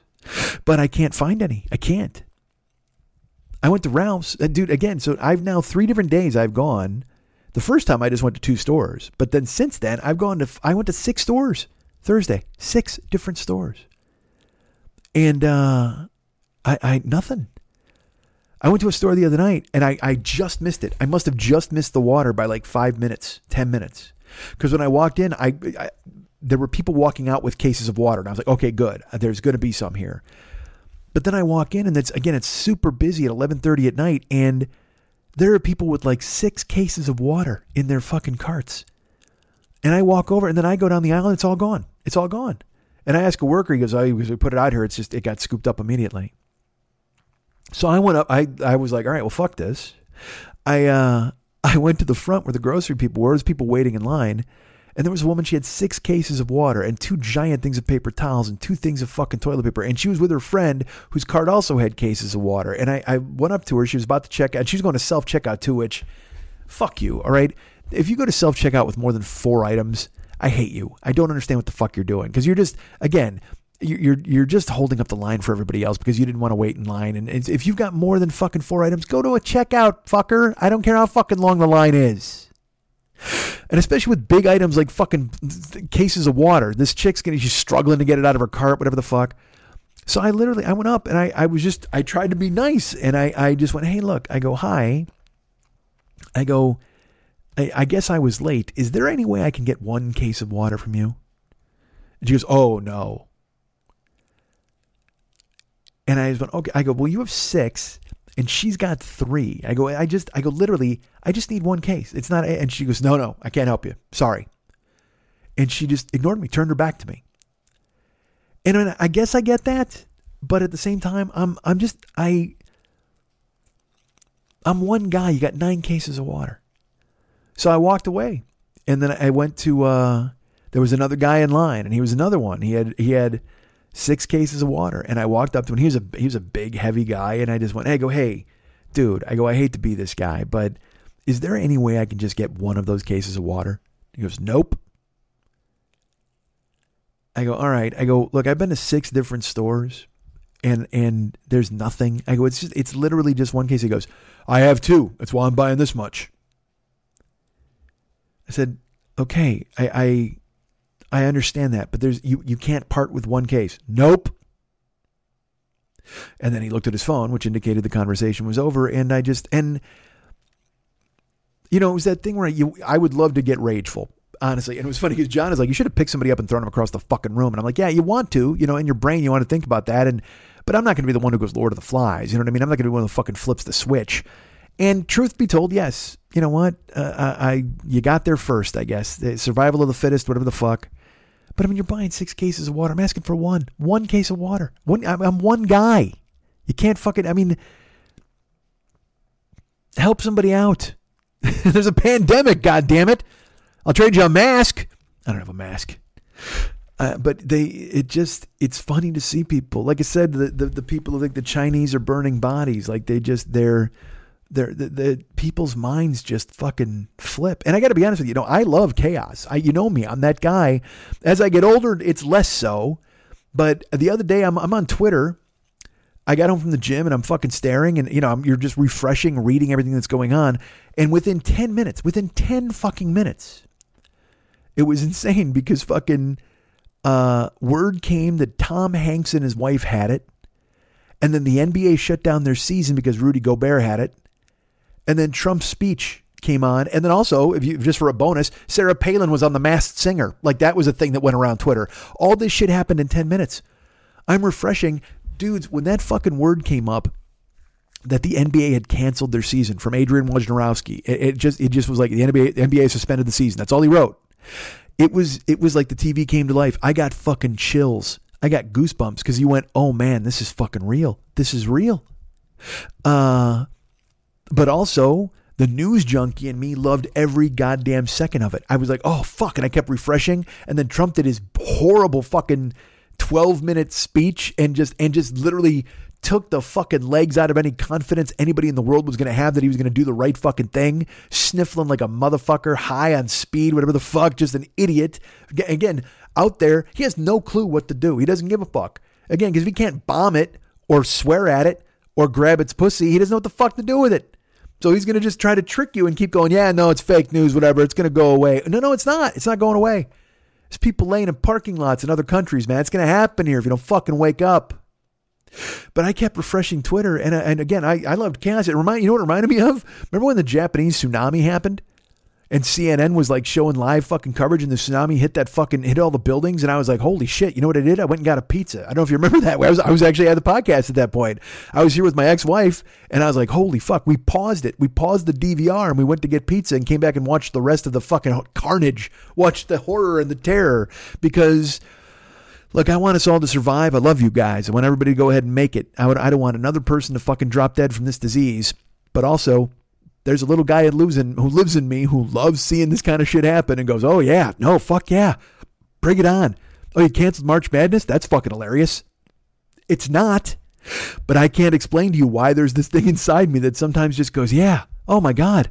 No, yeah, we're destroying Antarctica. So I'm sure we've freed up some ancient evil that is going ahead and infecting everybody and taking out their lungs. And again, it reminds me of the Carlin bit about the fucking virus.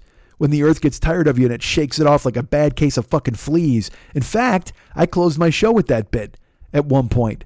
When the last virus went around, when I had the swine flu. Remember, I caught the swine fucking flu. I tested positive for it. So, I mean, I'm not a fucking stranger to this bullshit, but at the same time, there's part of me that's like, get the fucking popcorn and let's watch this shit end. And I shouldn't be like that. None of us should be like that. You should be rooting for everybody.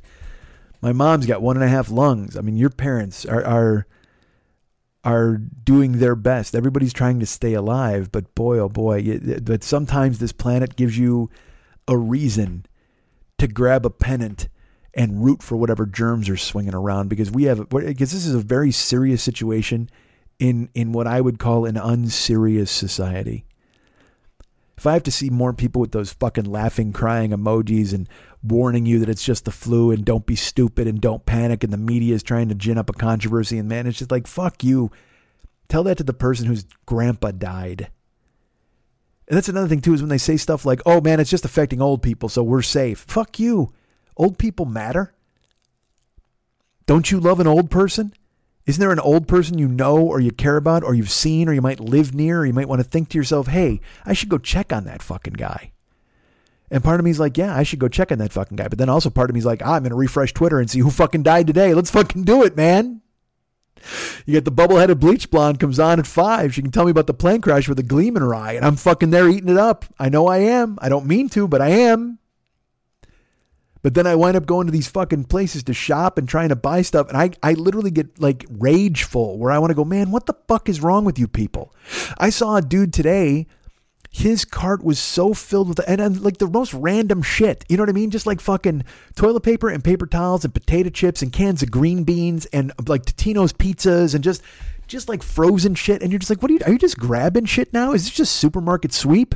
Why didn't you get the big fucking tube of Preparation H and throw that in there for the bonus, you fuck? That's what it looks like. Everybody tearing this store apart for no reason. I saw a guy, this made me laugh. I'm in the canned good aisle. It's empty. Like I took photos. I'll show them to you of all these empty fucking shelves. I went down the soap and fucking and detergent aisle in one and it was empty. I went down the fucking paper towel, toilet paper and I laughed. There's nothing left. Not a scrap. I think people are even taking the price tags off the shelves to wipe their ass with. I mean, it's just fucking insane. But everybody just thinks that's the thing to do. I saw a guy today in the canned good aisle. That's what I was going to say. And he's shaking the cans. This is my favorite thing. And he's picking out, it's just pumpkin pie filling and garbage at this point. But he's picking it up, putting it by his ear, shaking it to see if it's okay. I mean, what do you think they're putting botulism on the fucking shelf, dude? These are canned goods. You take them and you go and eat them. And I saw a great succinct way to put it. Someone was like, hey, look, here's the thing. You can't overreact to this. Get as much canned goods and get as much food as you can. And if the best case scenario happens, we have a fantastic food drive in the summer or Christmas and everybody brings their canned goods in and gives them to fucking less fortunate people. And it's a nice way to spin it. It's a good way to look at it. But at the same fucking time, when you see people buying every last Q-tip and fucking hoarding it and staring and kind of, laughing like Renfield as they look around and they throw it in their cart and they're like, they call it a victory because they got the last Tide Pods or whatever the fuck. What a mess. And it makes you really think, the fuck's going to happen if anything really hits the fan? This is a serious situation. There's no doubt. But what's going to happen if the big earthquake really hit here? What the fuck would happen? Would just militias run into the goddamn fucking grocery store and steal everything? I don't even fucking know.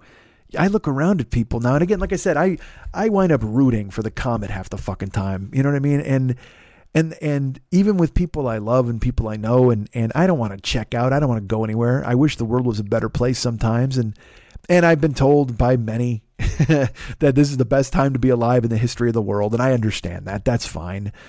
But at the same time, there are people who act in ways where you think to yourself, well, maybe a comet wouldn't be a bad idea. It'd be quick. Told you I'm driving Uber, and people wanted to talk about what was going on. I had a woman refuse to get in my car because I wasn't wearing a mask. I pulled up, she opened the door, and she looked in, and she goes, excuse me, could you put your mask on? I said, I don't have a mask. She said, oh, well, why not? You're supposed to have a mask. I go, no, actually I'm not. I said, you're supposed to have a mask if you're sick. I'm not sick. She goes, well, how am I supposed to know that? I said, I don't know. How do I know you're not sick? And she goes, well, I'm telling you I'm not. I go, great, I'm telling you I'm not. She goes, well, I'd feel a lot better if you had a mask. And I said, okay. You do know you're not wearing a mask, right? She goes, well, like I told you, I'm not sick. I said, great, I'm not sick either. She goes, yeah, but I don't know that. I said, great. Are you going to get in the car and take a ride or not? She goes, no, I can't. If you don't have a mask, I can't ride with you. I go, great, you got to cancel. She goes, well, no, you cancel. I go, no, you cancel. You're paying me for this. She goes, no, I'm not. Why would I pay? I'm not taking a ride. I go, no. My time is spent coming to get you. I waited for you. And now you're the one refusing the ride. So you get to cancel. She goes, well, I'm not paying for this. I go, well, you can take that up with Uber. I go, but I'm telling you right now that you need to cancel. She goes, well, no. If you go ahead and just cancel. I go, I'm not canceling it. I'm telling you that right now. I said, I will sit here all night. Doesn't matter to me. She goes, well, I can't believe you're doing this. I go, great. And she goes, well, I go, look, I'm telling you, close the door and either cancel now or I'll just sit here. But I'd like you to cancel so I could go get other rides. She goes, well, I don't want to pay for this. I go, again, you got to take it up with them. She goes, well, I go, close my door. She goes, well, are you going to? I go, close my door. And she did. And she stood on the curb. And I saw her looking at her phone because she was going to try to order another Uber, but she realized that she couldn't order another Uber because she was still locked into my account. And I was waiting for her to come back and knock on the window or open the door or say cancel or whatever the fuck. But to her credit, at least, she realized that we're just in a fucking waiting game. Now it's just a Mexican standoff. Now she's there on the curb. I'm in my car and I'm listening to the radio and I'm looking at my phone and I don't give a flying fuck. Because I literally, you know me, to prove a fucking point, I'm getting your $4 lady. I'm getting your $4. Because it's not incumbent upon me to wear a mask to make you fucking comfortable. All right, I got Febreze in the car. I got some Lysol wipes in the trunk. Do I wipe the car down after every passenger? No. But do I wipe it down in the middle of the night? I do. I do once or twice because I don't want to die either, man. But a mask, fuck you. And so she looked at her phone. I'm sitting there. She looked at her phone. I'm looking there. I can see her in the fucking side mirror. And then finally canceled. She canceled it. I made my $4 and I drove the fuck off. But again, it's not incumbent upon me to make you comfortable. I'm giving you a ride. I'm not an ambulance, man. I'm not putting on a fucking mask. And that's when I talk about people who put their priorities, people who make you root for the comet.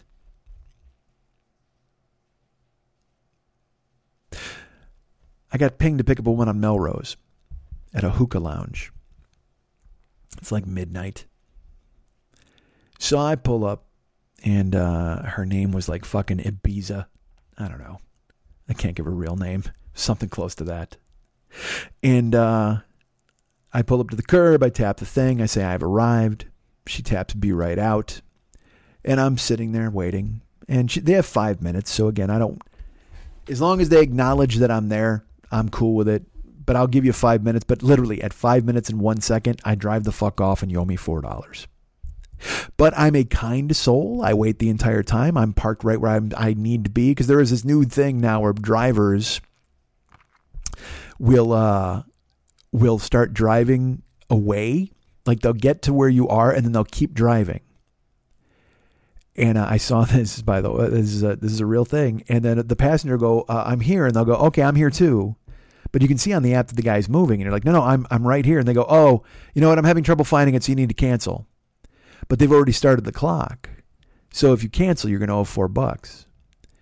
So passengers just go, okay, and then they'll cancel, and the driver makes his $4 or whatever, and he just fucking drives away. And it's just a scam. Everything in the world is a fucking scam. Everything. I mean, I don't know if this disease is going to make us look at the world in a different way, but it should. You know, there's all these stories now about how, we're going to, in light of this virus, New York is going to deep clean the subways twice a day. Okay, well, why the fuck aren't you cleaning the subways twice a day every day? Just do that. I'm in Japan. You could eat off the floor of the subway station. I don't understand this thing where they get bullied into doing stuff and they begrudgingly go, all right, fine, we'll clean the subway. Well, no, if you clean the fucking subway, nobody would worry. There's money for it. You know, they say that there's no money for the testing kits. There's no money for this. There's no money for whatever. But they give, what was it? $1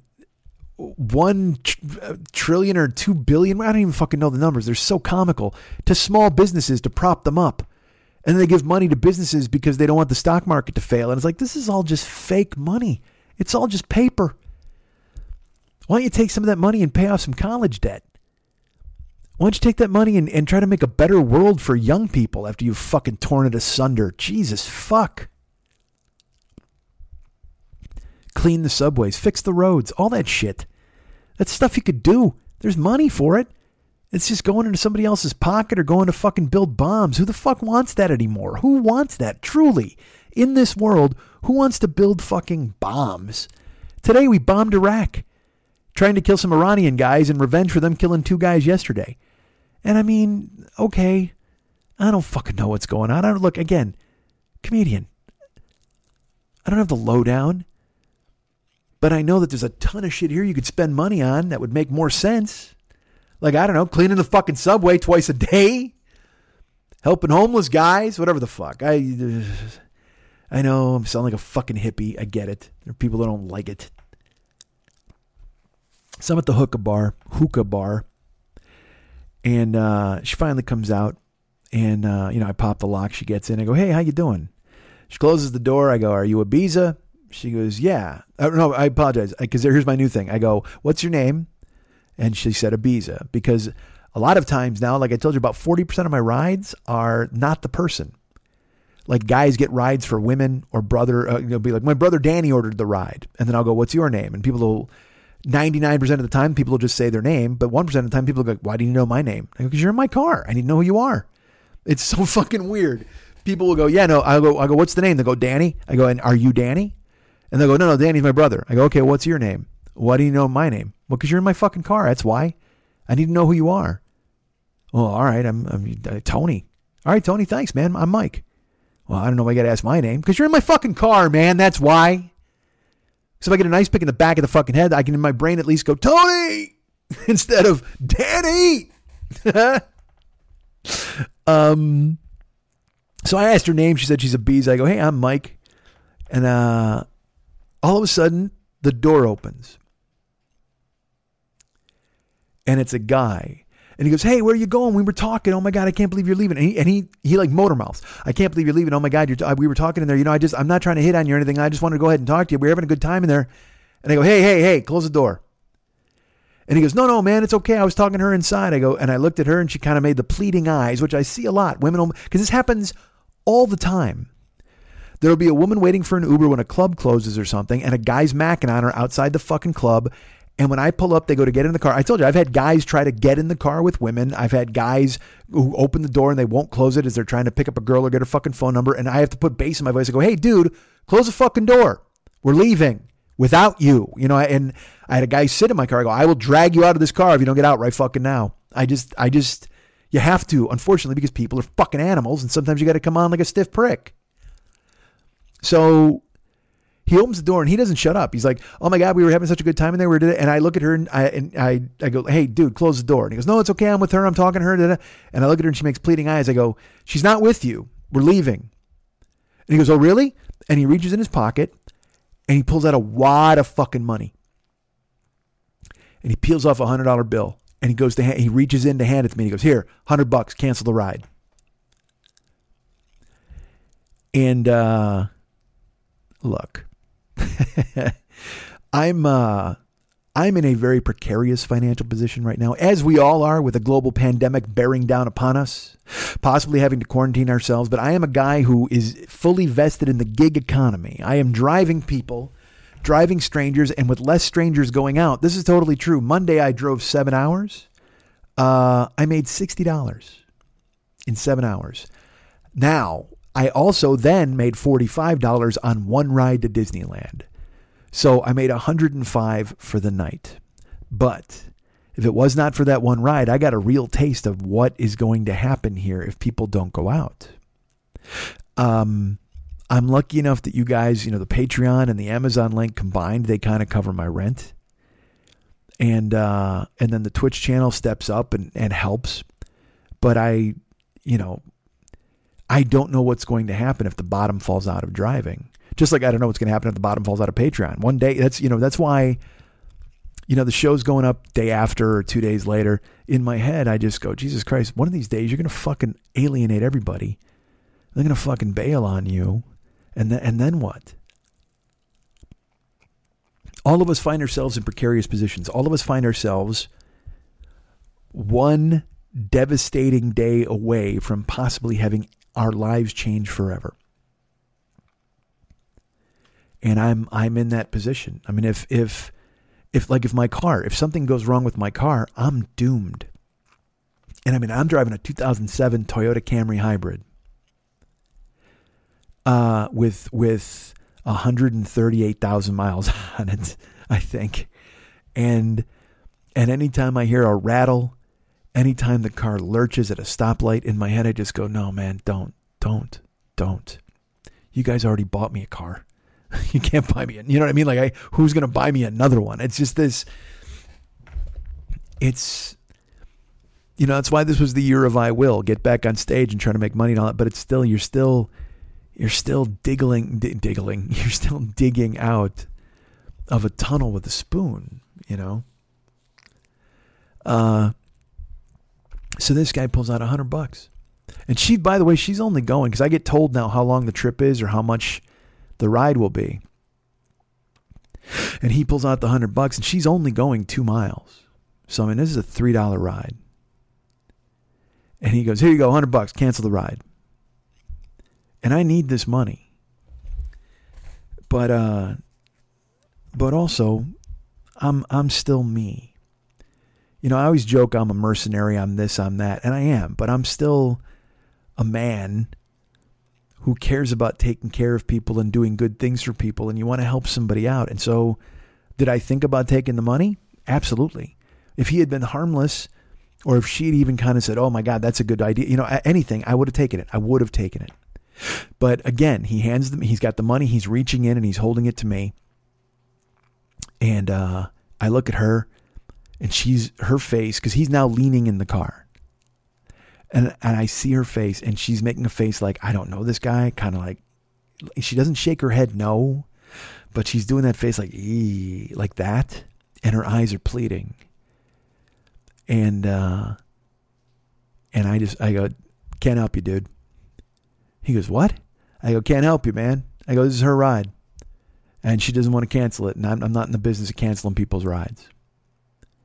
He goes, whoa, wow.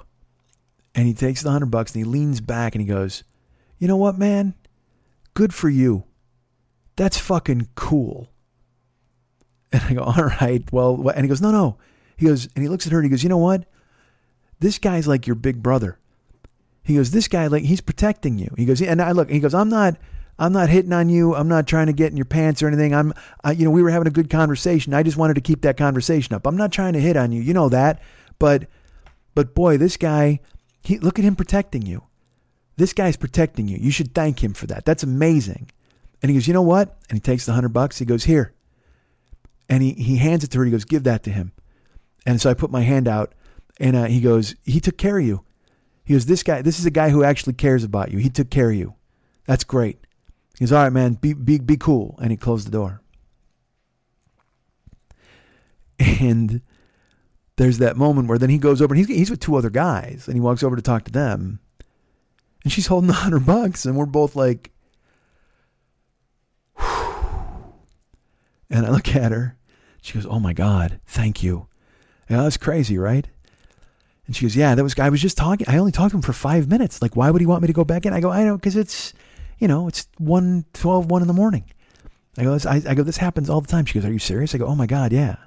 I go, all the time, guys will be hitting on girls. They try to get into the car. I go, I'm surprised he didn't try to get in. She goes, well, that's why I didn't move over, because I thought if I did, he would get in. I go, all right, well, you did the right thing.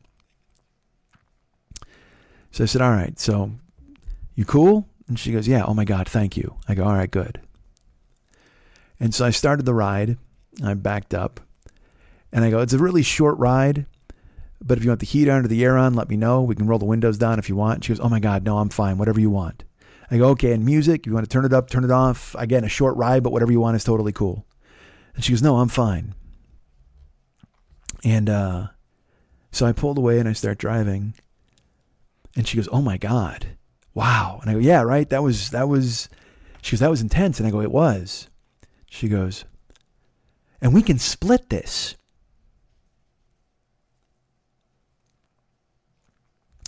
And, I will admit, initially, I blanched in my head, not verbally, but in my head I was like, what?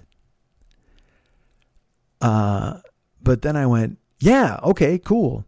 She goes, yeah, oh my God, because he was talking to me, and but that's amazing that he would give us this money. And I said, yeah, that is amazing. Because in my head, I'm like, he didn't give us this money. He literally told you, hand this to him because he's cool and he took care of you like a big brother. But at the same time, man, $50 is fine. I'll take 50. It was supposed to be 100, but I'll split it with her. Is that cool? Maybe, maybe not. But you do what you got to do. So I was like, all right, yeah, cool. We can split that. So I went around the corner and, like I said, short ride, 2 miles. So we drive another, fucking 30 seconds. And she goes, I have some cash that I can give you. And I said, yeah, you have $100 that you can give me because he told you to give it to me. She goes, oh yeah, but if we're going to split it, she goes, I have some cash I can give you. I said, okay. And I knew then. I drove through a neighborhood. She was just going up to Beverly. I turned the corner and I think it was Spalding I dropped her off at.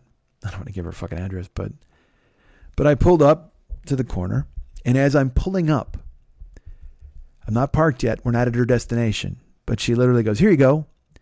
And I put my hand out and she presses it into my hand, and it's folded up into a postage stamp.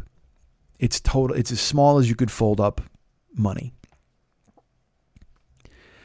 And so I have it in the palm of my hand, and I pull up to where her apartment is, and I open my hand and I start to unfold it. And I haven't stopped the car yet. I'm unfolding and I pull up to her apartment, and it's $20.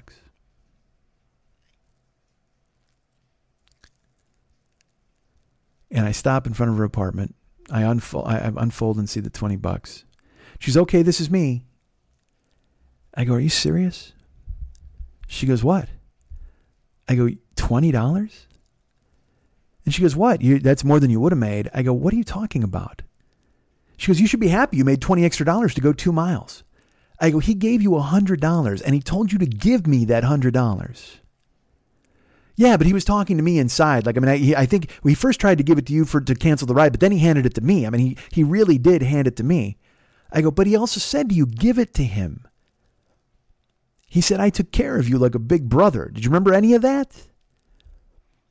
And the weird thing to me is that she doesn't get out of the car, because she starts to, then she goes, what do you mean? I think you should be happy I gave you $20. Like, she's trying to spin it like I should be fucking grateful that she's raping me right fucking now. And I've been calm up to this point. And I go, you serious? I said what I said, and I go, $20? And she just goes, well, he actually handed it to me. So it's, technically he gave it to me, really. And when she said that, man, I again, and also the fact that she was trying to get over and convince me that I should be happy with getting fucked. Because she said, literally, you should be happy you're getting $20 extra. You only drove 2 miles. And I put the car in park and I go, you are a fucking terrible person. And she flinched like I hit her. Like she just and gasped, and she just goes, why would you say something like that to me? I go, because you're stealing money from me.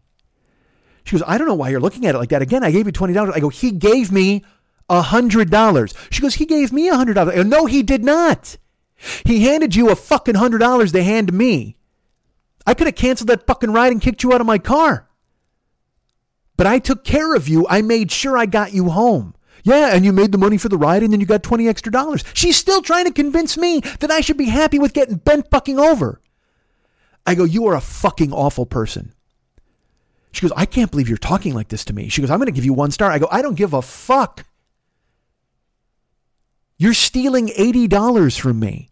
I go, at the very least, you said you would split it. You were the first one to say you would split it. Well, yeah, but then I don't have change. I go, I would have stopped and got change. You said you'd split it, then you said you'd give me cash, and I fucking knew then you were going to fucking do this. I knew then. Well, I can't believe you're this mad, and I can't believe you're talking to me like this. I can't believe you stole fucking money from me. Do you think I drive people for fun? What do you mean? Do you think I drive people for fun? This is my job. I don't like doing it. I certainly don't want to meet people like you. And then you steal fucking money from me when he tried to hand it to me. I knew when I had my hand out and you didn't hand it to me, you were going to fucking do this. You are fucking terrible. Well, I can't believe you're talking to me like this. I'm going to complain to Uber. I go, go ahead. Go in your house, look in your mirror and realize you just fucking stole $80 from somebody. I didn't steal anything. You know, he actually gave me that money. I don't fucking care. He handed you that money and told you to give it to me. Get out of my fucking car. Well, I don't understand why you're angry. I don't understand. I'm angry. Get out of my fucking car. Well, I'm going to make sure Uber hears about this. I don't care.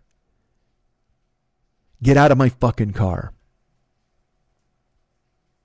Well, all right, fine. Well, you got $20 extra. You're a fucking terrible person. Remember that. She closed the door.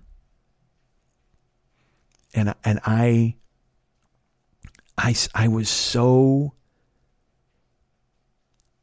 angry because I was so small. There was nothing I could do. There was nothing I could do. And I knew it. And again, you know how much I beat myself up over the choices I've made and the positions I've put myself in. And the very fact that I have to drive fucking people like that around is my own fault, and I hate myself for it. She stole $80 from me. You know what I really hate? You know what I really fucking hate? That I care about $80. I'm 52 fucking years old, and I needed that $80. I have $294 in the bank. And I'm in Dutch with my trainer for 2 fucking weeks. And I know you're like, oh, we shouldn't have a fucking trainer then. Yeah, I get it, but I need it for my life sometimes. I got my new cell bill today.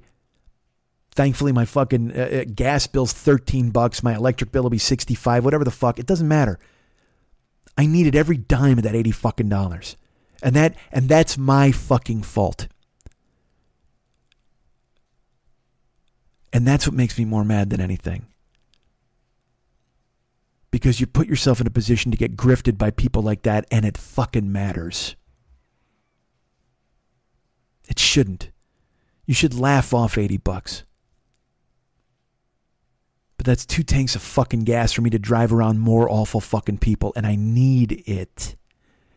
And she took it. In 2 miles, she went from, hey, here's $100 to, hey, here's 20 and fuck you. And I had to eat it. And it was my fucking fault. So when I see a pandemic skirting around the country, I always say it's not killing the right people. When I say that, I mean 75-year-old fucking people who are destroying this fucking planet and don't care about young people at all. But you know what? There's some young people who could take it too. And when I talk about rooting for the comet, well, I'll tell you what, I've thought about it and I've got a really good place for it to fucking land on Beverly and Spalding.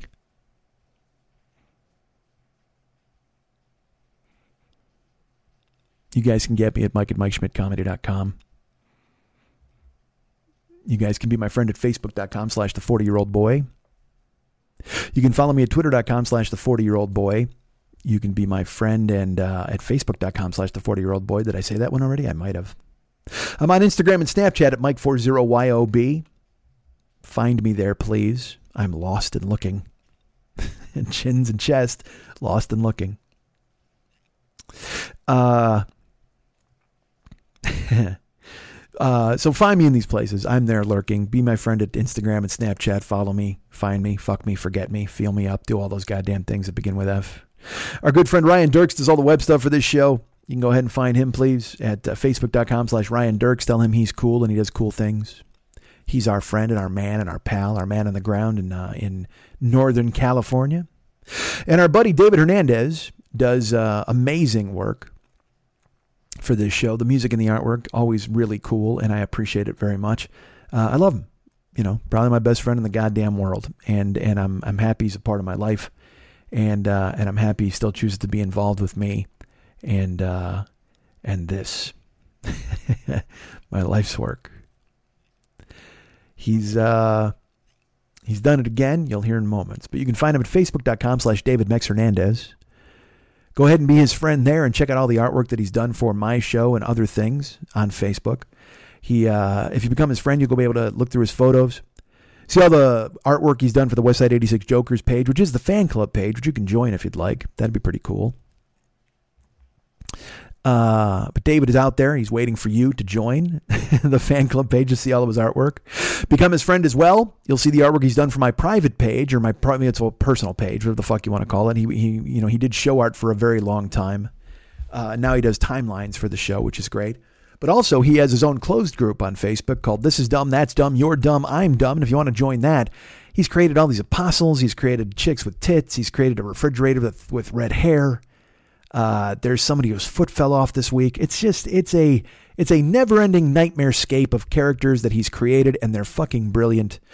He does yeoman's work, astonishing memes, all sorts of cool things that he puts into the This Is Dumb, That's Dumb, You're Dumb, I'm Dumb page, which you can join by becoming his friend first at facebook.com/David Mex Hernandez, and then finding the group and submitting to be a member. He will send you 3 questions. You will answer them.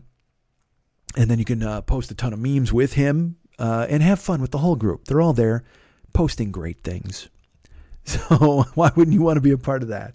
Facebook.com/David Mex Hernandez, and then join his group. This is Dumb, That's Dumb, You're Dumb, I'm Dumb. But if you'd like to see his website, which is a Class A operation, top of the fucking line, baby. You want to see some of the work he did for the corporate way back in the old days. You want to go ahead and check out his website with a lot of cool ass stuff on there. That's artbydmh.com. Please check it out. I'm telling you now, it is lovely. It is fantastic. It is a great place to see a ton of work that he's done, and also the depth and breadth of the things that he's done. On Facebook, it's totally different. He gets a little crazier, does a little more stuff. And also you can hire this fucking guy. I don't know if I even mentioned that.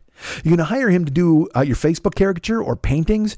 He can do unbelievably brilliant, legit watercolor paintings. He can do small little oils, whatever the fuck you need him to do. He can do it. He can do your Facebook characters, your timeline. Hire him. He is a man for hire. He is willing. If you got the money, he's got the brushes, he's got the paint, he's got the turpentine, he's got the time.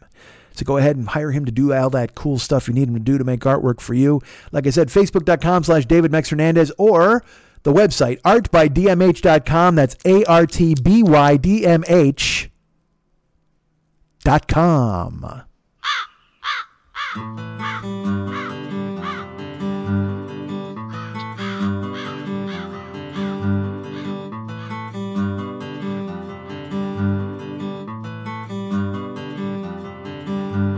All our times have come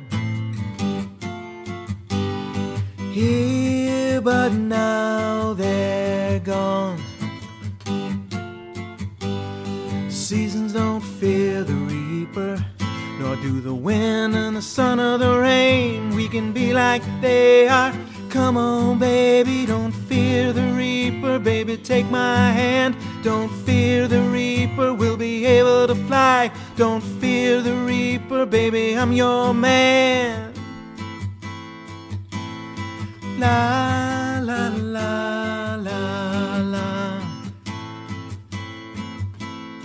La, la, la, la, la.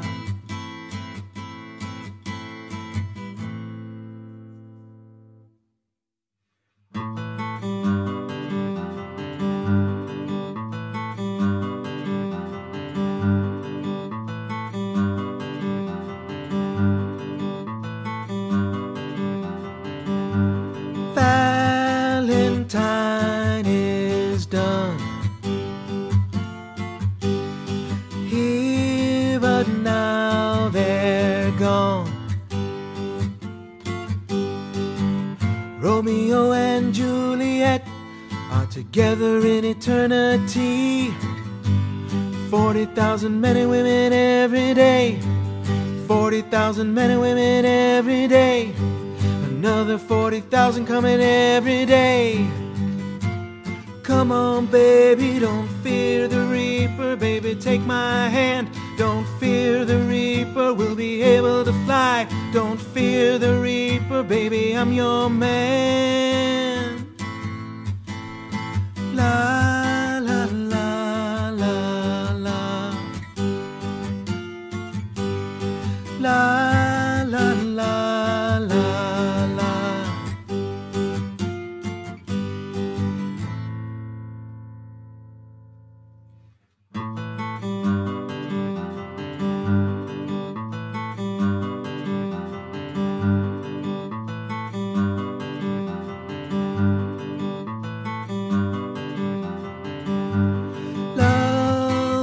two is one.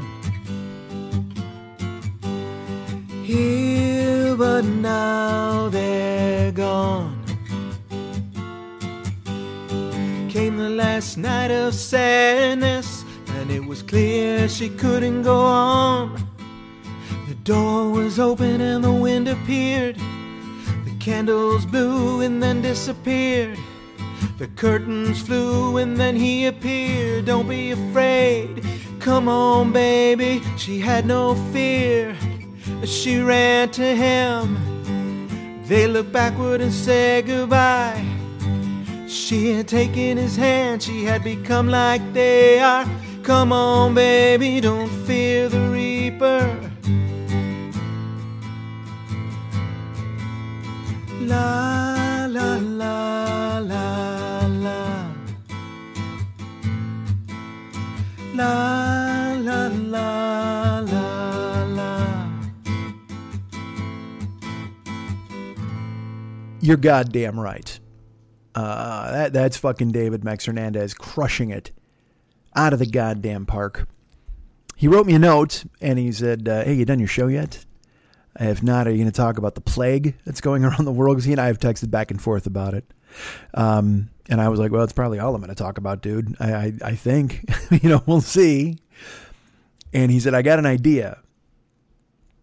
And I was going to write him back and go, if that idea is you doing a version of Don't Fear the Reaper, that would be fucking amazing. Because I don't know if you saw the miniseries The Stand, where Matt Frewer played Randall Flagg, and it's from years ago. I think it's the 90s, right? It's got to be the 90s. And the opening fucking 5 minutes of that miniseries is one of the most memorable moments of television I've ever seen in my life. And if you know anything about The Stand, you know anything about Captain Trips and the book Stephen King, the miniseries, anything, Don't Fear the Reaper plays in the open of the miniseries. And I didn't text that to him. He was like, I have an idea. And I just said, hit me. And he's like, what if I record an acoustic version of Don't Fear the Reaper? And I was like, dude, that's fucking incredible. And he wanted me to open the show with it, which, I get, but with the tone of the show and where it wound up, I think it worked better in the middle. He will disagree, as he always does, but I you know what, because we wound up serious in the middle and in the beginning where, I'm talking about fucking Mulan and an autistic fucking Frozen guy. So, I mean, I didn't get right into whatever the fuck. Why am I justifying to you guys? You guys know what's up. And so he did that tonight in 2 hours. He did that version of Don't Fear the Reaper in 2 hours. And it's just the fucking best. I'm so happy. Because again, it just evokes, and now I got to watch that scene. It evokes that scene for me. And I'm so happy he wanted to do it. And he even stepped up and offered to do it. So I didn't have to go, David, could you maybe do this? And because I hate doing that, because I don't fucking, I tug on his shirt sleeve. He's got other shit going on. I feel like a fucking dope all the time. All right. So, but that's Mex. It's fucking amazing. So do we have sponsors for this show? We do. I know you've been asking questions. You've been wondering to yourself, well, I wonder if Mike still has sponsors. You're goddamn right he does, baby. Hey, look, man, you don't get a bank account like mine if you don't have people stepping up and sponsoring your goddamn show. Oh, my Christ, do people love it. They're so happy. So happy to sponsor, so happy to do all of that cool stuff. Our great friend Fearful Jesuit does the show, The Paranoid Strain. It's a podcast, man, and it is great. It is amazing. It is phenomenal. It is available now on iTunes. I think you want to go ahead and download it. I think you want to subscribe. Fuck downloading it. You want to subscribe to the goddamn thing is what you want to do. The Paranoid Strain podcast is available right now in the iTunes store, and it is, this latest episode is just kicking my ass, man. It is about Philip K. Dick. And I've told you, like, sometimes, these are challenging episodes for me to listen to because they're not subject matter that I'm well versed on. And so then you can kind of start to feel kind of small, maybe, or not so smart. And I've been listening to, there's a section where Jesuit's talking about his favorite PKD, as they call him. I hate to give the man his respect. Philip K. Dick novel called The Three Stigmata of Palmer Eldritch. And as he's describing this book in my head, I'm just like, Jesus Christ, it leads into a whole thing about consciousness. And there's a whole segment of the show where, Jesuit starts talking about the vast brain, you know what I mean? And there's I guess there's a brain in a vat experiment. I didn't even know what it is. There's a philosopher named Hilary Putnam who talked about if an evil scientist removed your brain and he put it in a pan, would you still be you? If he hooked it up to a thing and you were able to still experience your life, very Matrix style, but you were just a brain, are you still you? And his conclusion is yes, you are your brain. But is the mind different than the body? Or because the fact that your mind can tell your body what to do? It's called, Descartes called it the mind-body problem. I'm probably not doing a good job of explaining it, but I was listening to it. It was he started to go into this book called Ubik, and they were talking about inertials. He mentioned a scanner darkly, and again, for me, I'm not a science fiction dude, and Philip K. Dick I know from his movies, but in hearing just the joy Jesuit has for him as an author and for the subject matter, it made me very interested. I won't lie, it made me want to delve in and possibly read certainly The Three Stigmata of Palmer Eldritch, which again has some Matrix elements in it, because it's about, there's a drug called Can-D, and then this guy, Palmer Eldritch, shows up and he's got Chew-Z, and it's a better drug than Can-D. So the guys who hold the Can-D, it's about a society that is basically, it's set in the year 2016, which again, and it's about people who have basically, the planet is just scorched earth. So they live in these climate controlled cities, and they lose themselves in this avatar world. Basically, it's the internet. I mean, the guy's basically predicted what's going on in our world today, and these drugs allow you to go ahead and lose yourself and don't deal with your real problems. It's whatever. It's amazing stuff. But he had a thing about Ramachandran, I think was the name of the guy, talking about the sense of self, talking about continuity, unity, or coherence, ownership, agency, reflection. These are what it means to be self. But then that's in direct conflict to the fact that is your brain you, or is your body you, or does your brain are your mind and body separate? I also learned that consciousness is not exclusive to humans, because Thomas Nagel wrote a thing called What Is It Like to Be a Bat? And again, man, we're talking about substance dualism. I don't, all this stuff, physicalists, was another term I learned. It's really intensely interesting, amazing stuff. I'm not doing it justice by talking about it. I know I'm not. Because I'm still learning. I'm still trying to get my head around the concept of consciousness. It's never anything I've pondered. I'm just me. I'm a guy. I don't ever really think about the world or angels or what's around us, or is there a different timeline, or is this all a simulation? I mean, it's all that kind of stuff that fascinates Jesuit and Dana Unicorn. And for me, it's just stuff I've never pondered. So to be exposed to it now via this show, I sit rapt. And like I said, I have to take notes because I still have to talk about it on the air with you guys. So it's not easy for me to talk off the cuff about these subjects without knowing the language. And so I try to make a note of at least the language so I can have something where I sound prepared. But I found myself at one point literally on my desk with my chin in my hands. I know, don't touch your face.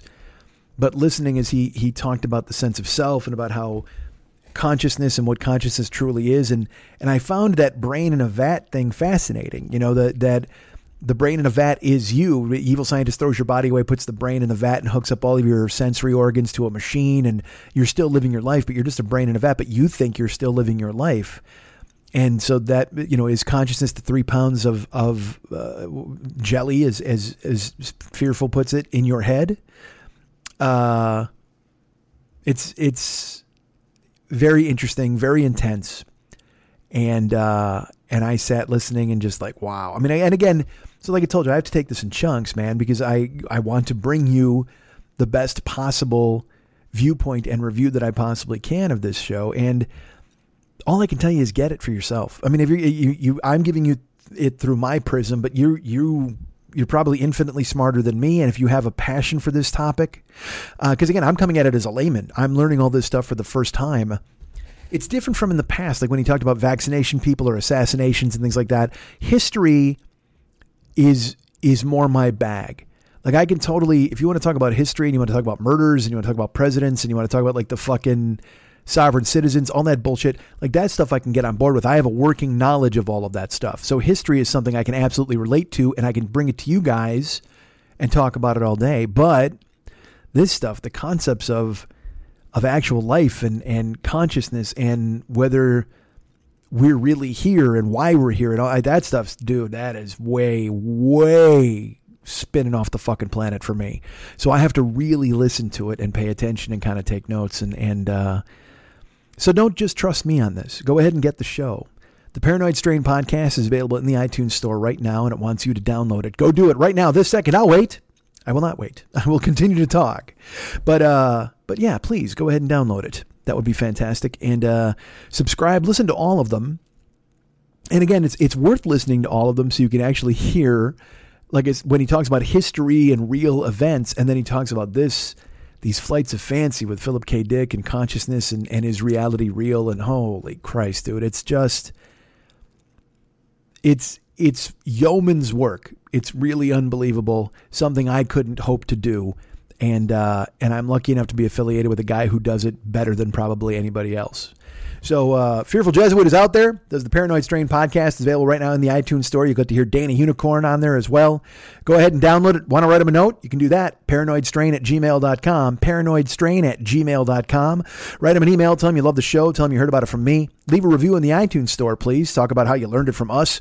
And that's it. Just download it and listen to it.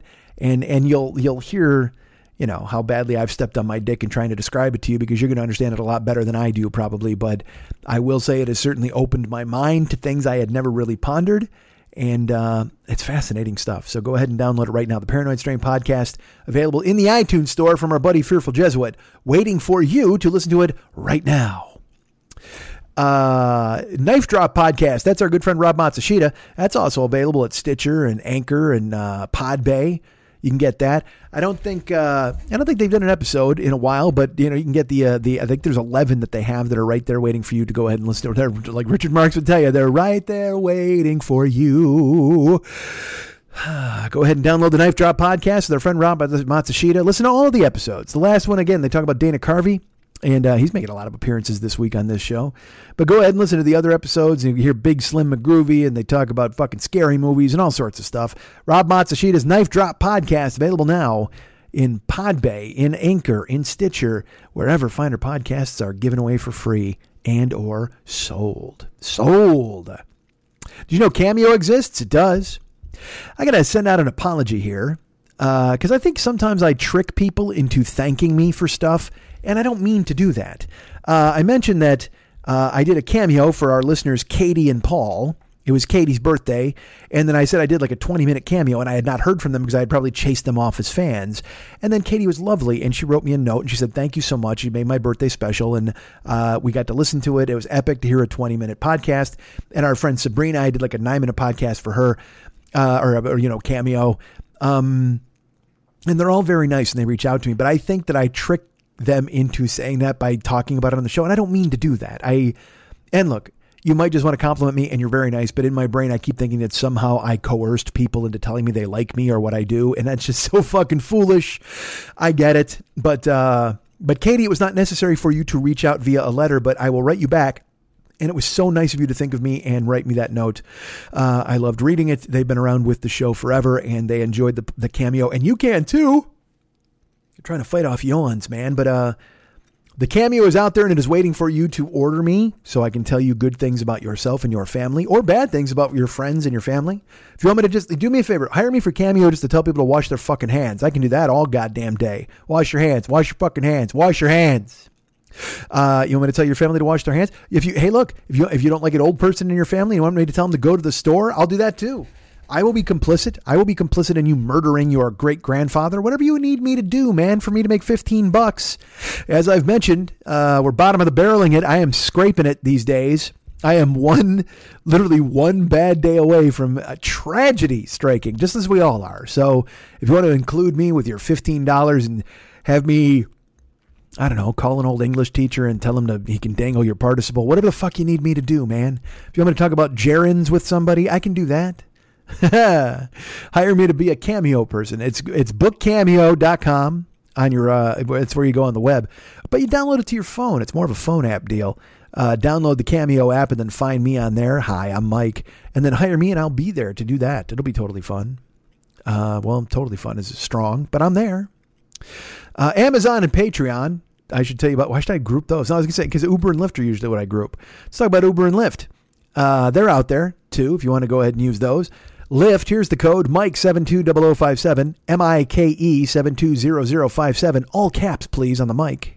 And use that if you're a first-time rider, and I get a bullshit ride, but if you do it when you're going to drive, I'll get a bonus, which I'll love. Uber, same thing. DJZW1 YTTUE. That's DJZW1 YTTUE, all lowercase. If you're a first-time rider, great, I'll get an Uber ride. But if you're a driver, I'll get a bonus. There's a listener out there now who's on the road as I'm Uber pimping for him, and I can't wait to get that $10 bonus. Thank you, Uber. But as I mentioned before, that's $10 fucking I didn't have before, so I'll take it. I need it, goddammit. Amazon and Patreon, let's talk about those. Well, the Amazon link is available at MikeSchmidtComedy.com. Go to MikeSchmidtComedy.com, go to the merchandise page, which used to be the Joe Business page, and find the Amazon link, click on that, and then use it. And once you click on that, now you're in Amazon and you're shopping, and I get a bonus off of that. I get a spiff. I get a little something, I think the kids are calling it these days. We get money, they get money, you get stuff. It works out perfectly. It's a symbiotic relationship. It is a three-handed triangle. Everybody grabbing a wrist.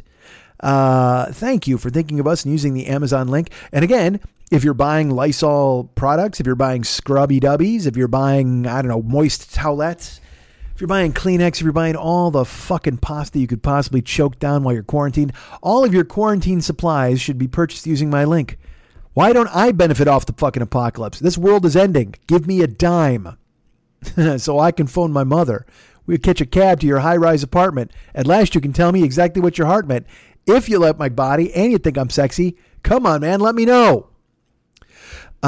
Use the Amazon link, please. Why not? Think of me. Think of the children. All of the children. We get money, they get money, you get stuff. Use the Amazon link. You're buying stuff anyway. What the fuck? Doesn't cost you anything. Costs you 5 seconds to go to my website and find the link. Right there on the merchandise page. Do it. Do it. Patreon exists. If you want to become a Patreon patron, like our great friend, you know what? We actually have 2 things to talk about here, as a matter of fact, now that I talk about Patreon. We have 2 very lovely people who raised their monthly pledge. Our good friend Mark Melnick edited his pledge. He doubled his pledge, his monthly pledge, which astonishing. Mark Melnick, you are super cool. Thank you so much for doubling your monthly pledge and thinking of me. And every cent helps. And I don't mean to sound like that guy where I'm like, oh, boo-hoo. I'm not trying to boo-hoo, but it's really cool that you think of me in that fashion. And also our friend Mary Beth Kirk out of Houston she bumped her pledge up, her monthly pledge as well, which is so great. She's so sweet. She sent me photos of her sushi that she had in Seattle, trying to avoid the COVID-19. We talked back and forth. But Mary Beth Kirk and Mark Melnick, thank you so much for bumping up your contributions on the Patreon page. And hey, man, if you want to be a Patreon patron, that would be cool. I would certainly appreciate it. Go to Patreon, look for me, Mike Schmidt. I think it's Patreon/Mike40YLB, but either way, Google Mike Schmidt Patreon, and it'll come up and you can become a monthly donor, and I would appreciate that very much. Thank you so much for thinking of me, because that's what's keeping me afloat. And I mean, when I say afloat, I mean, yeah, you know what? I'm submerged except for from the nose up. I can still breathe through my nose. We're okay. And I know this happens every couple of months where I'm like, the Hail Mary hit. And then all of a sudden, the Hail Mary it's gone. You know what I mean? I get it, man. I'm never crying wolf. It's just that the wolf never goes away. Sometimes, however, I get to hide from him and he doesn't know I'm around. But the wolf is always there. I have a Twitch channel. Go ahead and check me out on the Twitch channel. It's twitch.tv/the40yearoldboy. Find me on there. I'm doing video game stuff. I'll be there later today because this is coming out Friday morning. I'll be there Friday playing Vidya games, playing The Witcher. I'm loving The Witcher, running around having fun.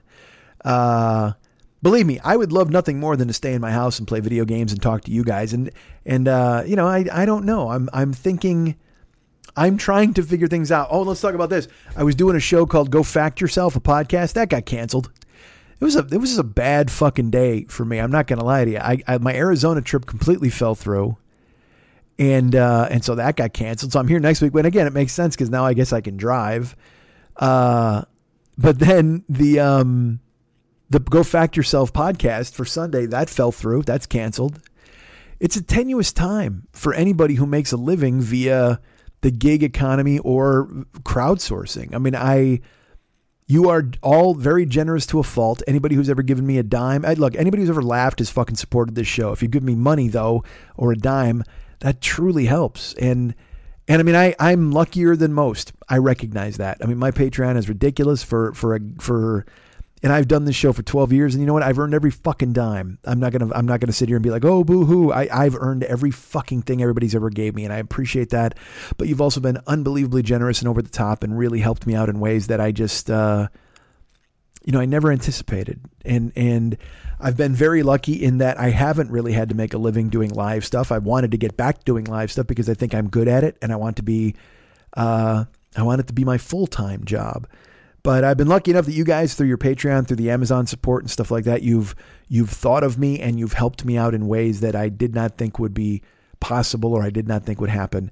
And it never ceases to amaze me, the support I get from you guys, whether it's just downloading and listening or any feedback that I get. But money helps, and money's great. And we're all scared. We're all scared, man. These are fearful times. You never know what the fuck's going to happen. And look, I know I ain't got no kids. I know I don't have any of the responsibilities a lot of you guys have. And I'm constantly in your pocket, but please know how much it's appreciated. And if you can join Patreon, or if you can come to Twitch and give me a Twitch Prime subscription, that's $5 a month. Or if you can even just join tier 1, tier 2, tier 3, follow or subscribe on the Twitch channel. Every cent absolutely helps. I mean, I don't give a fuck about Uber and Lyft. I mean, that's not a real thing. But Cameo, Amazon link, Patreon, Twitch, these are really important to this show and my survival as a friend and an entertainer. Friend first, entertainer second. Nah, fuck that. I'm probably an entertainer first and a friend second. I can be annoying though. I'm constantly asking for stuff, but it's important. And when you guys step up and help, that really, really does help. And so if you've ever thought about becoming a Patreon patron, this is a good week to do it. If you ever wanted to use the Amazon link, this is a good week to do it. If you ever wanted to donate on Twitch, this is a good week to do it. Even you can send me PayPal stuff through the website. This is a really good week to do it. Because it's just, like I said, the good news is I'm home now next week, so no Arizona, which means I can drive and make money. But at the same fucking time, if people ain't getting rides and there ain't no money to make, and I'm not going to know what it's like until I'm out there. But I know it's been a little rough the past few days. But you do the best you can, but also I would really like to not have to get behind the wheel of a fucking car. But that's on me. I recognize I put myself in this position. But any help you can give through Patreon, anything you can give through Amazon, anything you can do through Cameo, anything you can do through Twitch, anything through PayPal, Venmo, you can fucking Venmo me. I don't care. You're just fucking cool as hell for even thinking of me. And I appreciate you supporting the show. And you know what? I'm going to close it different today. I'm going to just, let's play another David song. You know what? Because I didn't open the show with David. Let's give it a double shot on the way out. We had him in the middle, and then we'll go ahead and play him here on the way out. Because I think this song's appropriate for what we just went through and what I told you happened in this past week and what we're all doing. And I will tell you this, man, stay safe, wash your hands, take care of yourselves. Don't be an animal, and don't panic. We're all going to get through this, and everything's going to be good. Everything's going to be okay. And I love you guys, man. I can't lose a one of you. I don't want you to stop listening. I don't want you to, if you quarantine yourself, you know what, man, the show's on YouTube. Go ahead and listen to the old shows. And also I'm contemplating doing some other quarantine type stuff, but it all depends on money and everything like that. But, you know, I do these Twitch streams where I play video games. So maybe I'll start doing more Twitch streams where they're just conversations, or I'll tell a story, or I don't know, you know, because again, it's that thing where I think that's a good idea. And then I'm like, well, nobody wants to fucking hear from you. I don't know why that person exists inside my head, but he does. And he keeps me from doing a lot of things, but maybe I'll fight through it. But with this quarantine, with everybody scared to death and hiding in their houses and being told to, and we're supposed to, don't go out, don't do fucking stuff you're not supposed to do. If you feel bad, stay in your house, take care of everybody you need to take care of, all your loved ones, check in on everybody, and text people and see that they're okay, and tell them how much you care, and make sure, you know, like I said, I couldn't let my mom go to fucking Walmart. You do the same. Just be kind to everybody and help them.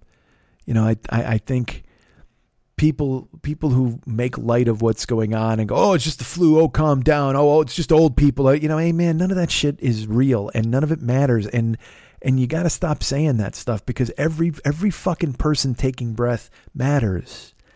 Old, young, people who work hard, people who are maids, or people who drive people, Lyft and Uber, people who are waiters and waitresses and bartenders, and real fucking people are going to be hurt by this. We're not just talking about dying or getting sick. We're talking about people losing money. I mean, there are restaurants that are like 75% of their business is gone the past 2 weeks. And if people are being told to stay in, look at all the people who aren't going to make money from the NCAA tournament. You know, yeah, the colleges won't make any money, but also fucking vendors and ticket takers and security people. And I mean, Jesus fucking Christ, if you're one of these people who's been impacted, it's terrible. And you don't know what to do, and you can feel lost. So reach out, man. Make life easier for people. That's all you got to do. Just this world is a wood chipper. And if somebody's on their ass, reach down and pick them up and look them in the eye and treat them like a human being. Just don't touch their fucking face. All right, David, take us home. Love you guys.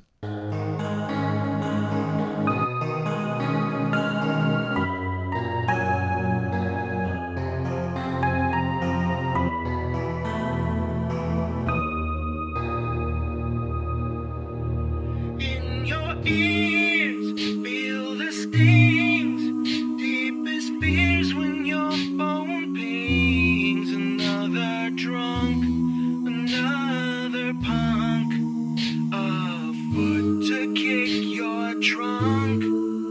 Bittersweet, taste defeat. What's that stain on your backseat? Call your name, it's Uber's game, and you'll hear me scream again.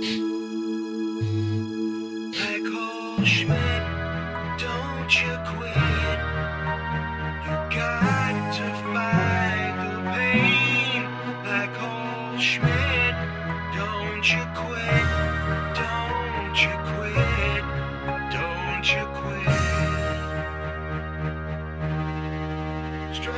Struggling in your cage, bite your tongue and hide your rage. Times have changed in your career, and sometimes you must want to hide in your car half the day as the miles just roll away. Isn't this your third car? Closer every day to your fourth. Like old Schmidt, don't you quit. You got to fight the pain. Like old Schmidt, don't you quit. Don't you quit. Like old Schmidt, don't you quit. And don't you go insane. Like old Schmidt, don't you quit. Don't you quit. You stay strong, don't be glum. Though that She-Hulk stole your gun.